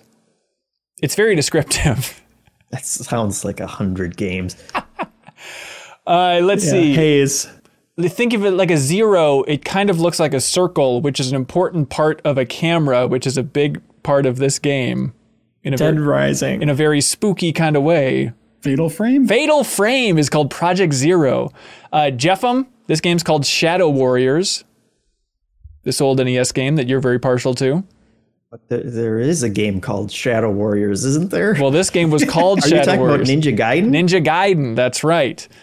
Is there another game called Shadow Warriors? I swear I played a Shadow Warriors. Get out of here. We've all accidentally played a game called Shadow Warriors. Yeah.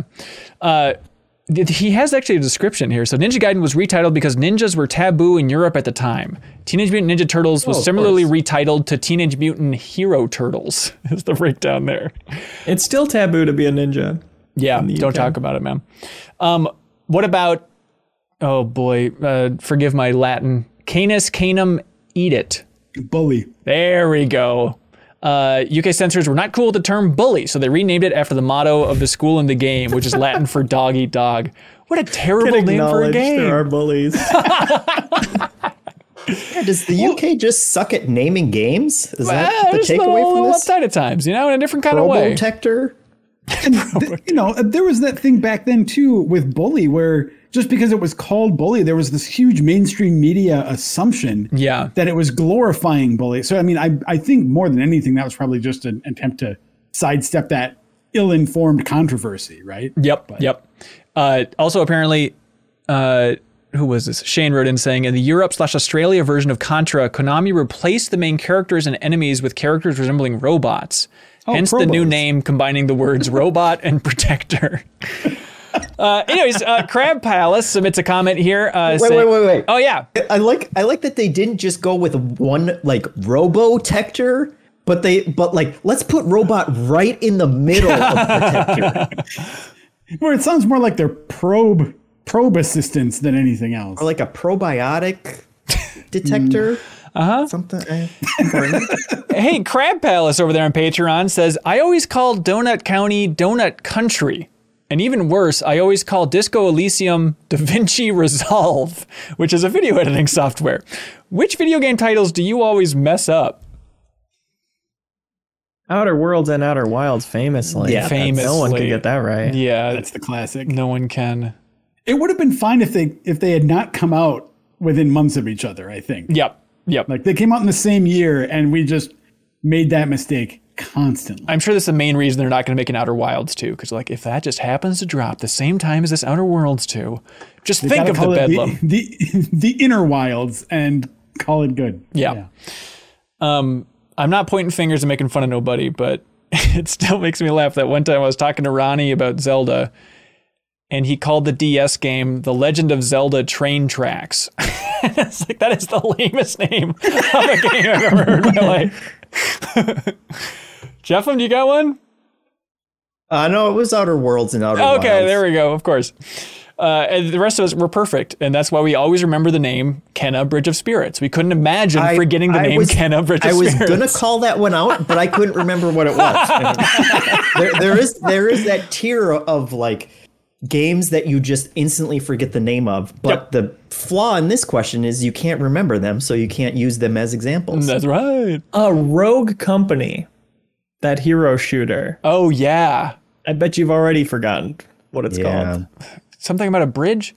Anyways, Grizzled Gaming writes in and says, hey gang, if you could banish any video game trope to the Phantom Zone, what would it be? Banishing a trope. I play a lot of RPGs and I am really sick of the secret princess who can't cook. Can't cook? Yeah, that's like the whole can't cook trope, I guess, it's very often a woman who has this problem, right? Or a secret princess. But just the idea of like the character who is really enthusiastic about cooking is really about like, oh, hey, I'll make some of my, patented stew. And then all the guys in the group go like, and then she makes her stew and everyone is like, oh, and they have those weird little symbols that appear above their head because of how gross it is. And peak comedy. I'm sick of it. Yeah. Yeah, mine would be just ladies with their boobs are too big. Just like the over sexualization of characters that like every female character, like I saw an ad not too long ago. It was actually for a board game, I think, but it was like generic fantasy, but a pinup elf essentially. And it just, it struck me more than usual of like, oh man, like we're still not past that. Like that is just a bad PR move at this point. But there's still just, it happens so often. Yeah. You know what I love about that is it's like, okay, so when you advertise something with that, or when you advertise anything, it's like you want to give people an idea of what they're in store for, right? It's like, hey, you buy this and it has sexy stuff in it. But it's like, what does your brain expect when you open up a board game with a sexy elf on it? Like a little mini that has, even smaller boobs, but they're there. An unpainted pewter mini. It's just like, okay, I guess this is the extent of the sexiness here. Unless you're buying some like porno game, it's going to have the same little like dice and plastic markers that any other game does. Pewter for your Peter. Do they have pornographic video games, Jeff? I've been meaning to ask you. I think there's like very old like knockoff like Monopoly, but it's with boobs or whatever. and then there's like the like the adult version of like party games, but like the prompts are just sexual, and they'll put those like in Target. Yeah, stuff, because it's not I guess that's not really pornographic unless you make it that way. Can you imagine there's something south of swingers that they're trying to market that too, right? But can you imagine how uncomfortable it would be if I was like, hey, come over and play board games, and it was just like this lightly sexy board game? It happens a lot. It's weird. People are buying them apparently, but I don't know for what audience. Yeah, isn't there even like a Codenames that's like, hang on, I played that. Like a friend of mine actually, now I realize I had the exact situation where I went over to their place and you're the problem. And it was like Codenames Undercover or whatever. And it was like, what is this? That just is so lame. Now all the words are kind of like areola. Like it makes Codenames a worse game to narrow the range. Like it's not fun in any way. They always do. It's really hot. For this round is sexy. Exactly. 16. Every single one. What was the question? Oh, tropes. Yeah. Yeah. Leo, you got a trope? You can kill it right now if you want. I'm trying to think how I could do the most damage to the industry, and it would be like revenge stories or something, Just because you want to watch the world burn?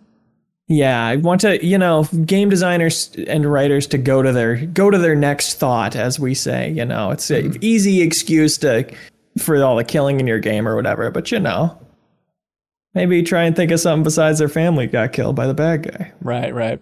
Like they're trying to track down Isaac Clarke. Right. Good original storytelling. Make that an overused trope. Or it could be. It could be like the original Watch Dogs, where it's like your niece got killed. Ooh, that's an interesting twist on it. Different emotions. Just why did they do that? Why? Jonathan Dan writes in and says, hello, everybody. It was recently announced that Final Fantasy IX is getting an animated series. I've always thought that Final Fantasy VIII would work as a series or as a movie. I think 8 would work as like a CW show or something, honestly. Like, as much as I love 8, that's what it feels like. This announcement really struck me as odd because it came from like the French production company and they're like, we don't have distributors. We're still trying to lock things down. But I didn't see any official messaging from Square about it. Not to say that it's not happening, but like the way it was getting out there just struck me as odd, especially after Square just had like their big press conference that if they were that on board and this thing was actually super duper greenlit, you think they would have been talking about it. Yeah, you think they might have dropped that into their E3 presentation to spice that up a little bit. Yeah, just something. But I think it's a cool choice. Like, I'm excited for more game adaptations, and I would love to revisit the world of Final Fantasy IX, and so I'm excited to see what comes of it. And I need some more Queen Aquil. Like, I want her to be the star of this show or bust. Hey, she can cook. What's it? No, the awesome character in that you don't get to play. Is it Beatrix? I think her name is? Yeah. Yep. Yeah. There we go.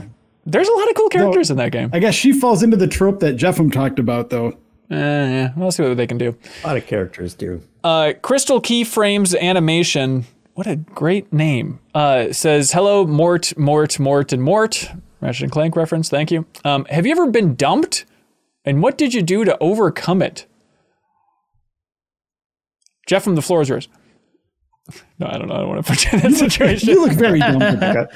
If I was dumpable of the batch. Oh, yeah. We're thinking about dumping you from this freaking call, dude. Hey, I'm the only one who hasn't gotten dumped from this call yet. That is Kyle true. and Serial were both booted. So that is true. Call and ask them. Mm-hmm. And it wasn't us, it was them. But Leo, do you have thoughts on getting dumped? I got majorly dumped. It was a turning point in my life, my young life. What I did was let 10 years pass, and now it's pretty chill. It was like a big low period after the dumping, which caught me, very much by surprise, very much through my vision for how my life was going to go off. Because I was a dumb teenager who thought I was going to be with my teenage girlfriend forever. I mean, were we talking 19, 18? Where is this? Yeah, 18. Okay. And yeah, after a few years, like, it was all about just finding someone else. Just like finding someone else to put your love in and to believe, like, to finding out that you're worthy of love still by someone else was the only thing that ever truly worked for me. How many emotions do you still have about it? Like if you're on Facebook, do you ever see like a picture of her on Facebook or something with her 16 new husbands and still have that twinge of like, God damn it. Is it still emotional, you think? No. For a longer time than I wanted it was, for sure. Yeah. For many years. But at this point, no. I feel nothing about it. I would be very curious to talk with her and catch up, and I don't think it would be very emotional for me. That's interesting. Yeah. I mean, it's such a cliche that people, where it's just like, oh, it just needs time, and I think that is not when you're in the throes of your grief around it, right? That's not what you want to hear, is that it gets better. It just takes time. But like, for the bad dumping that I've had, took several years for me to be okay with. Oof. And not everyone is wired the way I am, right? So I think it's going to be, it probably won't take that long for a lot of folks, but I guess in my case, think of this sort of process of dating or the relationships that you're in is like almost like let's say you're like auditioning for a play, right? There are some times that you're not going to get the part, obviously, right? But you never know quite why. Or let's say you're take the play element out of it. I was a theater kid, so that's where it goes. But like let's say you're applying for a job, and it's like if you don't get the job, it's not necessarily because you weren't qualified or they didn't like you or you couldn't have done the job. But for some reason that you may not be privy to on their side, it just wasn't the right fit. Right. Right. So I think for me, I put some time into thinking about not like, at first it just felt like I was very wronged and that took me a long time to get over. And then I sort of started directing my thoughts more at, I guess, I don't want to say blaming myself, but you just sort of like interrogate yourself a little bit and say, and examine what it was about that relationship that maybe you could have done better and sort of better prepare yourself for the future. And I think, as rough as that time was for me then, I'm married to a woman that I love now. And I feel like I wouldn't have traded that experience because it, was an important step on the path of taking me to where I am today. Have you ever told Leo that it's his first girlfriend that you're married to? Oh, well, we talk about him a lot. So I didn't want to make it weird. He actually loved me. Prank calling me together. It's hurtful. Hello, yeah. This is Leo. This is my impression of you talking to yourself.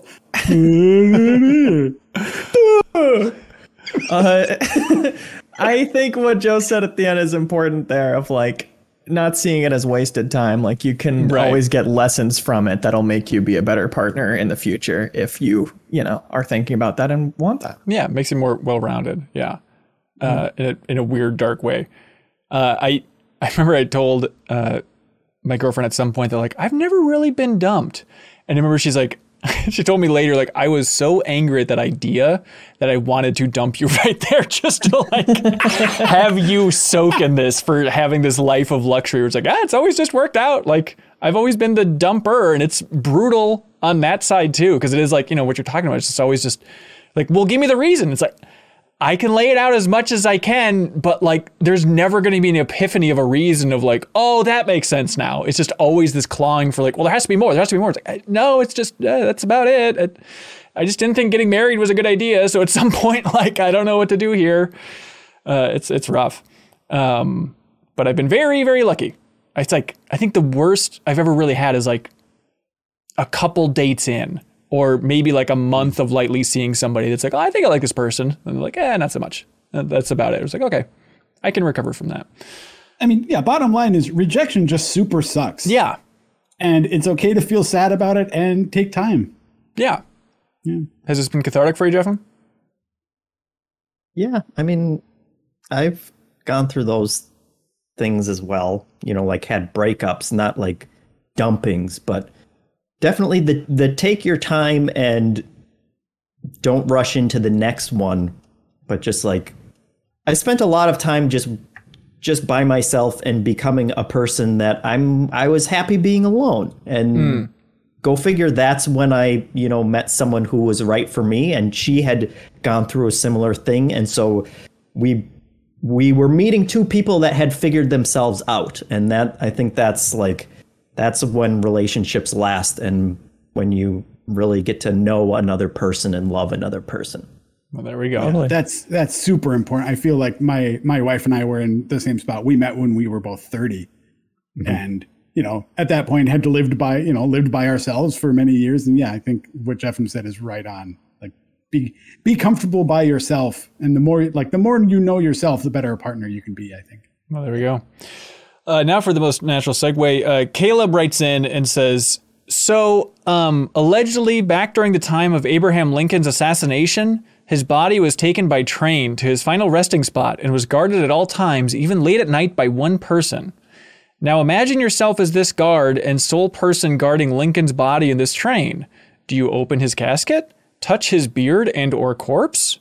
My wife and I have had a heated debate about this. Hold for dramatic impact. Do you mess with the corpse because it's famous? I think that's the core of the question. Absolutely not. No. Hold on. How to what extent, or like, what qualifies as, quote, messing with the corpse, right? Is opening the coffin to sneak a peek, is that messing with it? Shoving finger in bullet hole wound, I think, is what Caleb's getting at. I think it's just like touching beard and corpse, I think, is the way Caleb describes it. It's just a quick tug of Lincoln's beard. 87 years ago. No. Absolutely You open not. the casket, you salute it, you close it. That's right. Yeah. Yeah. I feel like I've got to open it. If I'm that guard, I've got to open it just to be sure that I haven't been Ocean's 11 and had someone like steal the corpse from me. I mean, the okay, person before you could have stolen it and left you on the hook for it. I feel like that's a slippery slope, because you're going to look once. He's going to look because he's responsible. And then you're going to be like, no, I don't know. I never checked. And it's like, you have one job to guard this corpse, this very important president corpse, and you didn't even check to make sure it was in there? But I feel like that's a slippery slope, because if you're bored, in 1865, everyone was bored all the time. You're going to like start that night out by like opening it a little bit, looking at it and be like, okay, president's still in there. And then 45 minutes will go by and you're like, what if I recited the Gettysburg Address with this course? Like, you're good. It's a slippery slope, I feel like. I'm just like, now I'm going to look at him a little bit longer. Now I'm going to change his hands. Now I'm going to make him grab his own butt. That's not the question. The question isn't, will you eventually give in to every impulse regarding this corpse, sit there arm in arm drinking whiskey and pouring it down corpse gullet? Like, and also you have weird impulses, Hanson. What do you mean? I don't think I'm ever getting to that point with an assassinated Lincoln. I'm just saying you can only look at him once, and then I feel like once you've broken that seal, it's game on for defiling a corpse, is my argument here. We've learned so much about you in this episode. Too much. Always dumping other people and now defiling corpses. Yeah. I broke up with the what's his name? What's the assassin's name? Joe, help me out. Booth. Yeah, I dumped John Wilkes Booth right before this. That's what caused the event. Was that joke worth it? Min-Max, a place for games, making friends, and defiling corpses. Oh, please, Joe. Please. Gavin DeCrow writes in, though, and says, hey, Ben and the computer-loving cohorton, here's a who's. Hello. With Gears of War recently entering the turn-based tactics genre, what other franchises would you like to see get the XCOM treatment? I think an XCOM-style Final Fantasy could be pretty interesting. Interesting. You should check your history books a little, Gavin. But tell Square. Tactics games. What are they missing? What do we need? We need a Pokemon one. Where all your members are the Pokemons and they each have their own unique ability. May I interest you in a game on the Nintendo DS called Pokemon Conquest, good sir? Is that a tactics game? It's a tactics game that they released. Did I just describe a game that already exists? Yeah, it's a weird crossover with Nobunaga's Ambition, I think is the name of the anime, but Nintendo and Pokemon Company, I feel like, have never acknowledged that the game existed. They just produced it, developed it, and marketed it. But outside of that, they've never acknowledged it. You're moving around Pokemon in a turn-based, like, tactics battles. That's what you're telling me. I'm fairly certain, yes. What system did this come out on? Nintendo DS. June 5th, 2012. Oh, this is when the E3 trailer happened. But yeah, it is that game, Jeff. You should look it up. It's a weird one. So go back and play that. Christian Jimenez writes in and says, hello, Game Informer alums. Oh, I guess that's true. Why do publishers never make enough collector's edition of games? I'm still bummed out. I missed out on the Metroid Dread version. Boom, it was gone. Also, do you think they will bring Metroid Samus Returns from 3DS to the Switch? And doubt it. It seems like they're going to be busy. They're busy making the new one. Yeah, collector's editions. What's with these? Why don't they make more of these things? I mean, isn't that what the whole idea of a collector's edition is? Is that it's like you make them in limited quantities? Yes, I guess so. Bring more Fabergé eggs. I think also if it's, again, anything like board games, like they're super expensive to produce, and it's kind of out of the wheelhouse of video game companies to be making stuff with a bunch of expensive merchandise that goes along with it. So they want to make sure that everyone that they put money into manufacturing is going to get sold. Yeah, and the fact that if you make a really small amount and it becomes this, like super coveted thing, that, like those feelings are also getting associated with your brand, then at that point, that's, kind of a win-win. Yeah. And there are so many stories of like behind the scenes headaches of partnering with those merch companies and the way certain items or figures, or I mean, like the Fallout 76 canvas bag, right? Or back in the day, I think there was people were mad about the BioShock Big Daddy, maybe. Oh yeah. I mean, there's just like if there are shoddy products there, I don't know. I guess that this isn't about the scarcity element of it, so I'll stop rambling. But yeah, no, that's fair. Steven Woodson writes in and says, howdy folks, did anyone get the $1,000 from Josef Fares from It Takes Two? So he promised $1,000 to anybody who gets bored from the lack of variety in It Takes Two. And I don't know if he's tweeted about it. I'm sure somebody at least tried to get that money, but they're lying. You can't be bored while playing that game. It's a freaking delight. I'm still in the midst of it. I haven't finished it yet, but I'm enjoying that one a lot. It's so much better than you expect. And actually there's a good interview with Josef Fares this week, I think, on the Game Maker's Notebook. That Ted Price from Insomniac hosts, and it's like an hour-and-a-half long conversation between those two, which is interesting, and it's fun because Josef, he can be a little combative at times, kind of challenging some assumptions from Ted Price and just general positivity about the game industry from Ted Price, because Ted Price, he's just kind of one of those guys who's like, I think it'll all work out. I think creativity is neat. And Josef was like, yeah, but mobile really sucks, right? But in that, he talks about how their next game he's very excited about, and how it's also going to be a split-screen co-op. And he's like, this is going to be our thing. And apparently Epic is very interested in helping them like perfect that tech in Unreal and stuff. So it's kind of cool. Jake Tricks writes in and says, stock sound effects. Does anyone find them really distracting? The creaking gate, the Wilhelm scream, generic monster roars, children laughing. Reading children laughing, I had the stock sound effect in my mind of those children laughing. I hear these far too often in film and games. Can they not legally alter these sounds so they're less recognizable? They can break immersion if they aren't subtle. I don't know. That bothers me all the time. I was noticing and being very grateful for in Bo Burnham's Inside, there's some stock laughs that I was like, I know all the stock laughs and I haven't heard these before. So I appreciate that. I don't know if they're a real recording or where he got them. I suppose, yeah, he could have gotten those from like the audience at one of his shows, right? Yeah, very possible. That's a weird thing. Yeah, it's like I guess you don't need to have people sign away permission to use that if it's like a crowd. It's like crowd noise. But if that was one person laughing, they would probably need a permission, right? Is that the way that would work?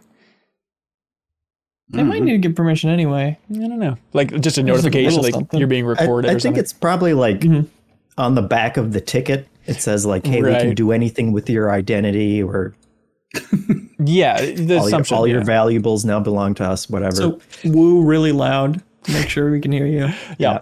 The Wilhelm scream thing just stands out to me and annoys me almost all the time at this point because it feels like it was an inside joke that stopped being funny like 50 years ago, but they're still just got to put it in everything. It's like the first thing that like a first time sound editor has to do is put that in. Or maybe it's or maybe it's like the director insisting that like, well, this is my movie. We need the Wilhelm scream. I'm sure the sound people are like, oh, sweet Jesus, no.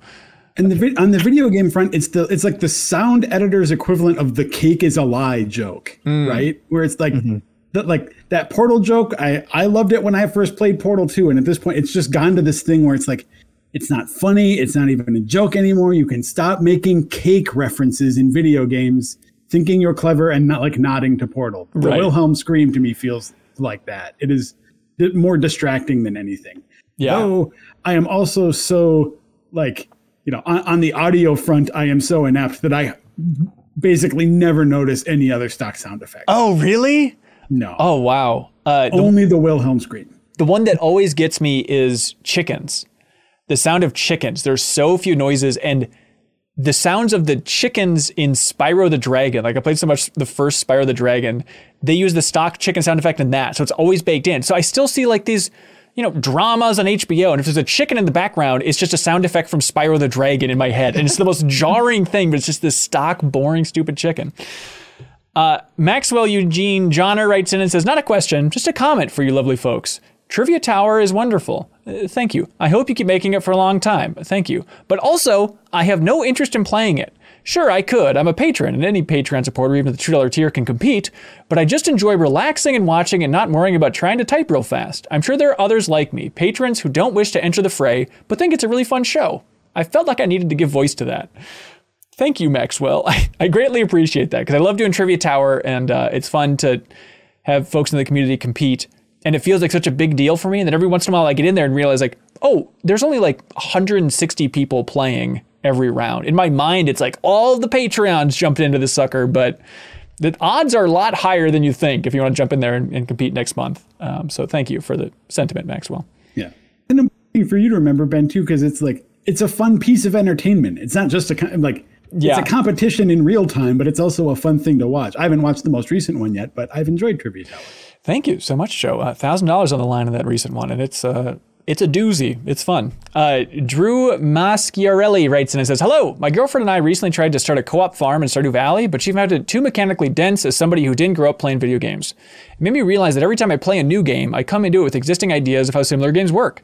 Playing a game like Stardew is pretty intuitive for someone with a lot of gaming experience, but I can't imagine how daunting it must look to someone with no experience with RPG mechanics, stamina meters, inventory systems, etc. Is there anything game developers can do to ease new adult gamers into the language of video games, or is the medium doomed to be a little impenetrable to newcomers after they reach a certain stage? I have a two-pronged response to this. Yes. First prong is my wife is also not a gamer, but she played all the way through Stardew. She played it on mobile. She played it on iPad. And one of the huge innovations on the iPad version is that it doesn't make you manually switch between your tools. So you see a rock and you just tap the rock and you just automatically mine it. Oh, that's awesome. You don't have to go over to your pickaxe and then do it. And it seems like that one little accommodation was enough to get her through the whole thing. And she is certainly not, a capital G gamer. But the second prong of the response, non-Stardew specific, is I think that that's just a lesson the industry needs to learn in general in a much broader sense, is just like more options for people who have a variety of different levels of experience and different like physical capabilities when it comes to playing games. Yeah, it is wild when you start to realize how much you've just learned over time and take for granted when you're playing a game. Like I was trying to play what I consider a great game, but a very baby game, Kirby's Epic Yarn on the Wii. I was playing that a couple weeks ago with my nephew who's like 7, but he hasn't really played too many video games. And you can double tap to turn into a car. And it's like, meep, meep, and you go faster. And so I was doing it, and he's like, how are you doing that? I'm like, oh, you just double tap. He's like, what do you mean? It was literally just double tap on left or right, and we worked on it for 10 minutes, and he could not do it. Like, he would just like just panic and press every button on the controller. I'm like, no, it's just like dun, dun, dun, dun. It was just mind-boggling. It's like, oh, that's right. There's just so many things that if you're not playing video games from a young age are just so daunting. I think a lot about the common sort of accessibility front, or the accommodation that's just like, instead of having to rapidly tap a button to finish a mini game, you just need to hold it. Right. Even like accessibility stuff like that. I mean, it seems like the thing that you were dealing with there, Ben, might have been helpful there too. Like, hey, hold the button instead of double tapping, and you can turn into a car. Right. Yeah, for sure. I don't know what they were thinking back in 2010. Give players more control over their experience like that. Yeah. Joe, I loved your answer because my wife did the same thing and played through all of Stardew Valley. She did it on mobile too, and I was surprised. She got to the point where she beat everything. She did the community center. She did the like the movie theater after. She was like doing stuff that I had never saw, but she got to the point where she was like watching YouTube videos about it, and she was starting to look at mods, but the Ginger Island update hasn't come out on mobile yet. And she wanted to play like the new stuff. And so I just bought like the PC version, and she was playing on my laptop, but that transition was super hard for her to go to like the PC controls. And I was surprised when we went to it that like they haven't adopted my laptop is also a touch screen. And so I figured like surely they have adapted in the touchscreen controls from the mobile version, but they never did. And it took her a long time to figure that, like, make that transition herself. And then she has recently, she was looking for more games because she played through all the Ginger Island content, and she wanted to get My Time in Portia. Oh, okay, yeah. And we got the Switch version of it. She's actually liking it a lot more than we probably would. But that was another one where it's like all of a sudden she had a second analog stick and she had to figure out how to control the camera, and that was super hard for her too. Which the game actually includes an option for, like, you can set like how sticky the camera is to like turning around to look behind you, and that kind of helped her through it. But then she's had like a laundry list of questions of like, okay, what is defense? What is stamina? What is endurance? Like, what are all these game systems that, like, I have been helping her, like, figure out what is a critical hit and like what does critical hit percentage mean and all those kind of things. So I guess the answer is just like have someone walk you through those things when you get to that point. And that's the takeaway for the developers, or should developers like have tutorials for basic stuff like that? I think that's hard. And I think my answer, which probably isn't as helpful for developers, would be like, just kind of like, you can make a simpler experience that's kind of in some of these genres. Like there are different audiences out there, and they're probably much larger audiences than developers realize, where, like, if you're going to make a farming sim, like Farmville is kind of the example of that, like hundreds of millions of more people played that than ever played a Harvest Moon or those type of games. Like, you can make a good version of that that's simpler, that will appeal to a much broader group, and then they can graduate to, a Stardew Valley or something else if they want to keep going down that road. Right. Take that PopCap approach. Like you were saying too, if your wife was going, like, trying to look things up, I don't know that these things need to be heavily tutorialized in the game. You don't necessarily need a 20-minute walkthrough for every mechanic or whatever, but having just a repository of that information in the game, right? Just have a menu item that says how to play. And a bunch of different categories that's like basically what you would get if you went to look it up online, except it's right there in the game, organized by the developers with the most relevant information. Yeah, for sure. Like she has spent so much time on gaming wikis for both Stardew Valley and Portia, and it's like that it would be nice if it was in there, but she'd probably just ask me anyway because I'm right next to her on the couch and that's easier. And can I make a little recommendation quick? Yeah. I just finished Littlewood. I love that you finished that, Joe. That's amazing. Okay. And Littlewood is it's not as farming heavy as Stardew Valley. It's sort of like a halfway point between Stardew Valley and Animal Crossing. It's a little bit of like cultivation and building and a little bit of like community building, right? Okay. And it was out on PC and I bought it on PC and then my gaming PC broke and I never really got to check it out. So I bought it on Switch earlier this year and just finished it like a week or two ago. And it is exactly what I wanted to sort of scratch that like low impact, lighthearted simulation. It was very good. Get your routine down, slowly improve over time, expand into new areas. Yeah, it's wonderful. And then I will never be able to play my Switch again. Yep, that's correct. Yeah, because it's already been like that. She's been using it more than I have. I'm sorry. Over total wise, she's probably played more of the Switch in the past week than I did in like 6 months. Oh my God, that's crazy. Mike Sweet writes in, Leo, get a load of this. He says, I checked the calendar and today is the day you can play America's favorite pastime. It's a weird setup. Is it taller than a PlayStation 5? Below are some items for you to guess if they're taller than Sony's biggest console to date. Joe, is the PlayStation 5 taller than an average newborn? Yes, it is taller. No, average newborn is 19 to 20 inches. PlayStation, of course, is 15.4. Who can forget?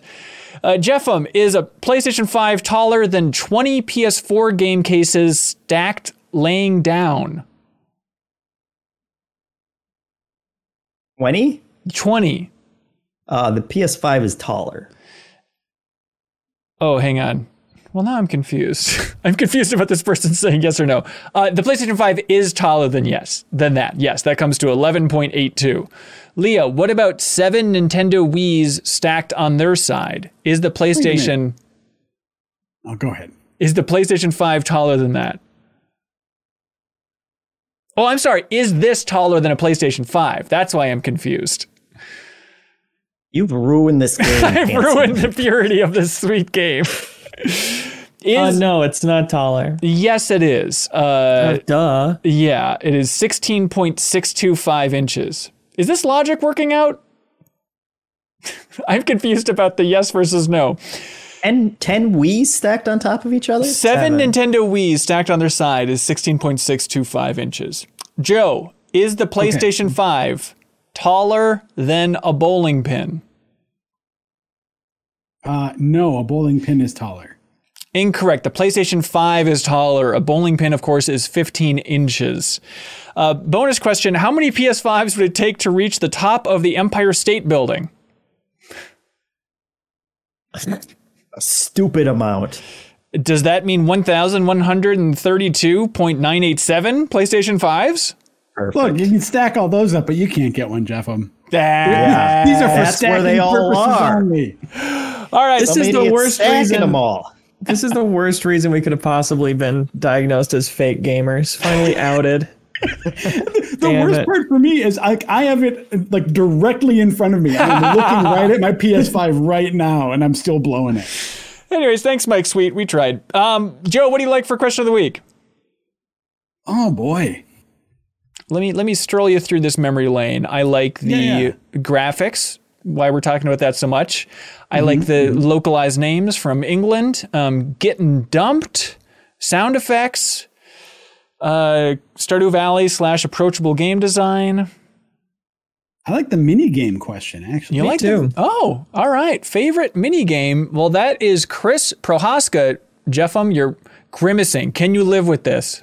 Oh, that was a smile. That was a smile, everybody. Congratulations, Chris Prohaska. You win Question of the Week, and you win the physical edition of Gone Home on Switch, thanks to our friends at I Am 8-Bit from their wonderful online store. Now it's time for something that we call Get a Load of This. Leo, I see you booting something up. Time to boot Can you it see into the our lighting on my faces. face change as I bring up the window? What do you got, man? Get a load of this. It's a really interesting article called The Anxiety of Influencers, Educating the TikTok Generation. Basically, somebody went inside a influencer house where, a collab house where a bunch of TikTokers are doing their collabs together. And I think the most interesting snippet from a taste of their life is when they're all picking teams to play basketball together. They're all, crap talking each other on the court. And then I'll read this excerpt. But a few minutes later, after we pick teams, something strange happens. For reasons I can't identify, most of the boys scatter and disperse, wandering in the direction of the jacuzzi and pool, looking like left fielders distracted by butterflies. Only Baron and I remain on the court. What happened, I ask. Shirtless, dribbling at the top of the key, Baron sighs and says, honestly, man, this happens all the time. They all have ADHD. They haven't been in school in like 4 years and they haven't had responsibilities, so their brains are effing mush, bro. It's just like we pick teams for fun all the time. Jesus Christ. All right, there's a link below if you want to soak in that world. Jeffem, what do you got, man?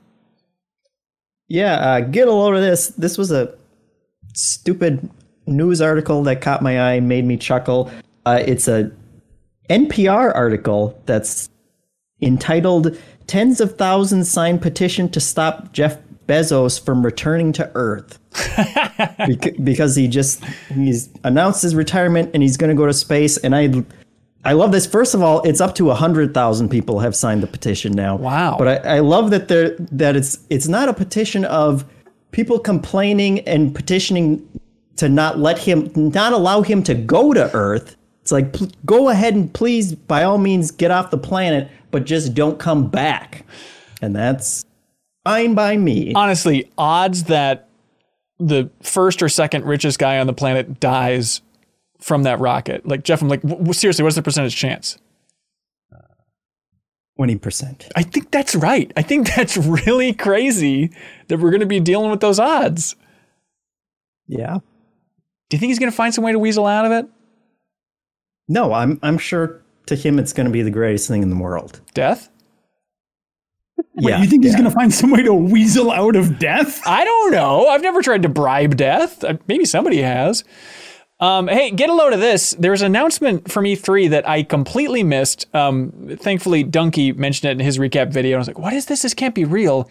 Joe, did you know that they announced a video game at E3 this year called Alfred Hitchcock Vertigo?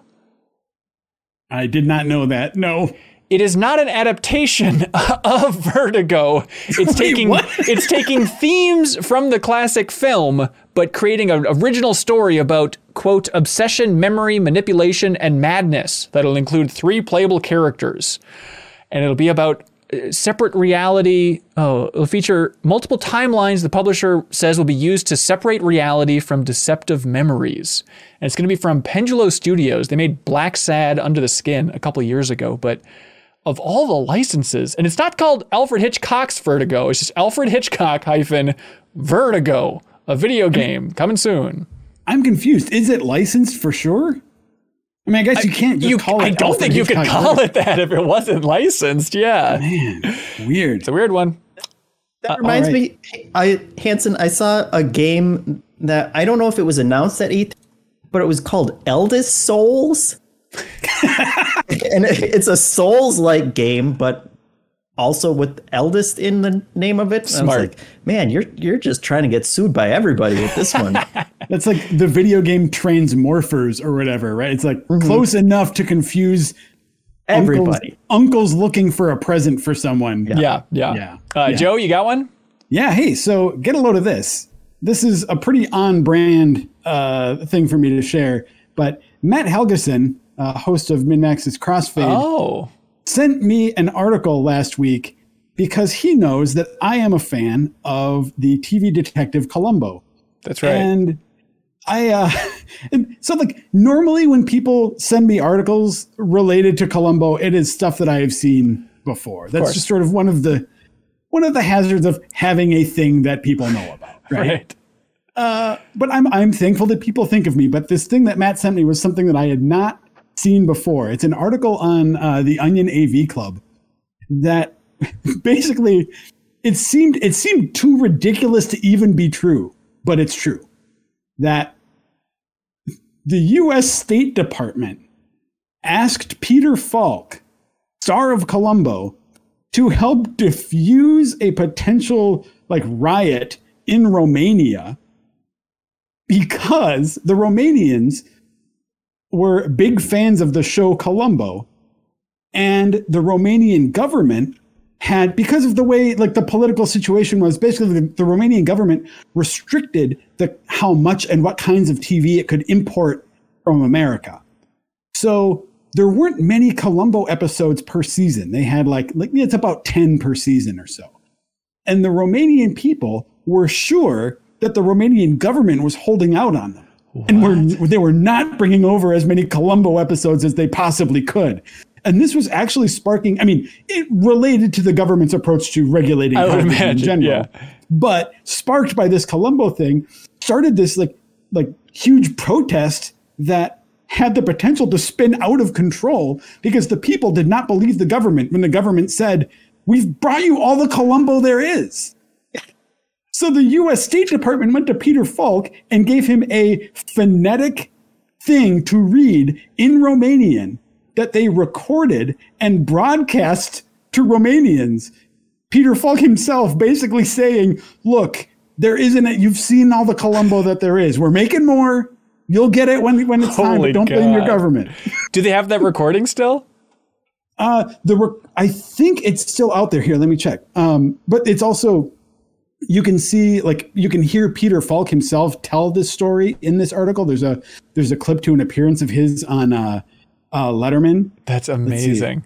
It looks like you can see a transcript of the speech, but it doesn't look like there's an actual recording of it available. Okay. But yeah, links below for all that stuff. That is nuts. Jeff, you got one from the community in the Discord? Yeah, get a load of this. This one is from Mike Lynch. It's a YouTube clip that my brother also sent to me. It's a Conan O'Brien interview because his show's ending this week, so he's having back a lot of favorite guests. And it was a interview with Bill Hader, and then he's telling a story about Paul Rudd, and then Paul Rudd crashes the interview, and Paul Rudd does a very famous,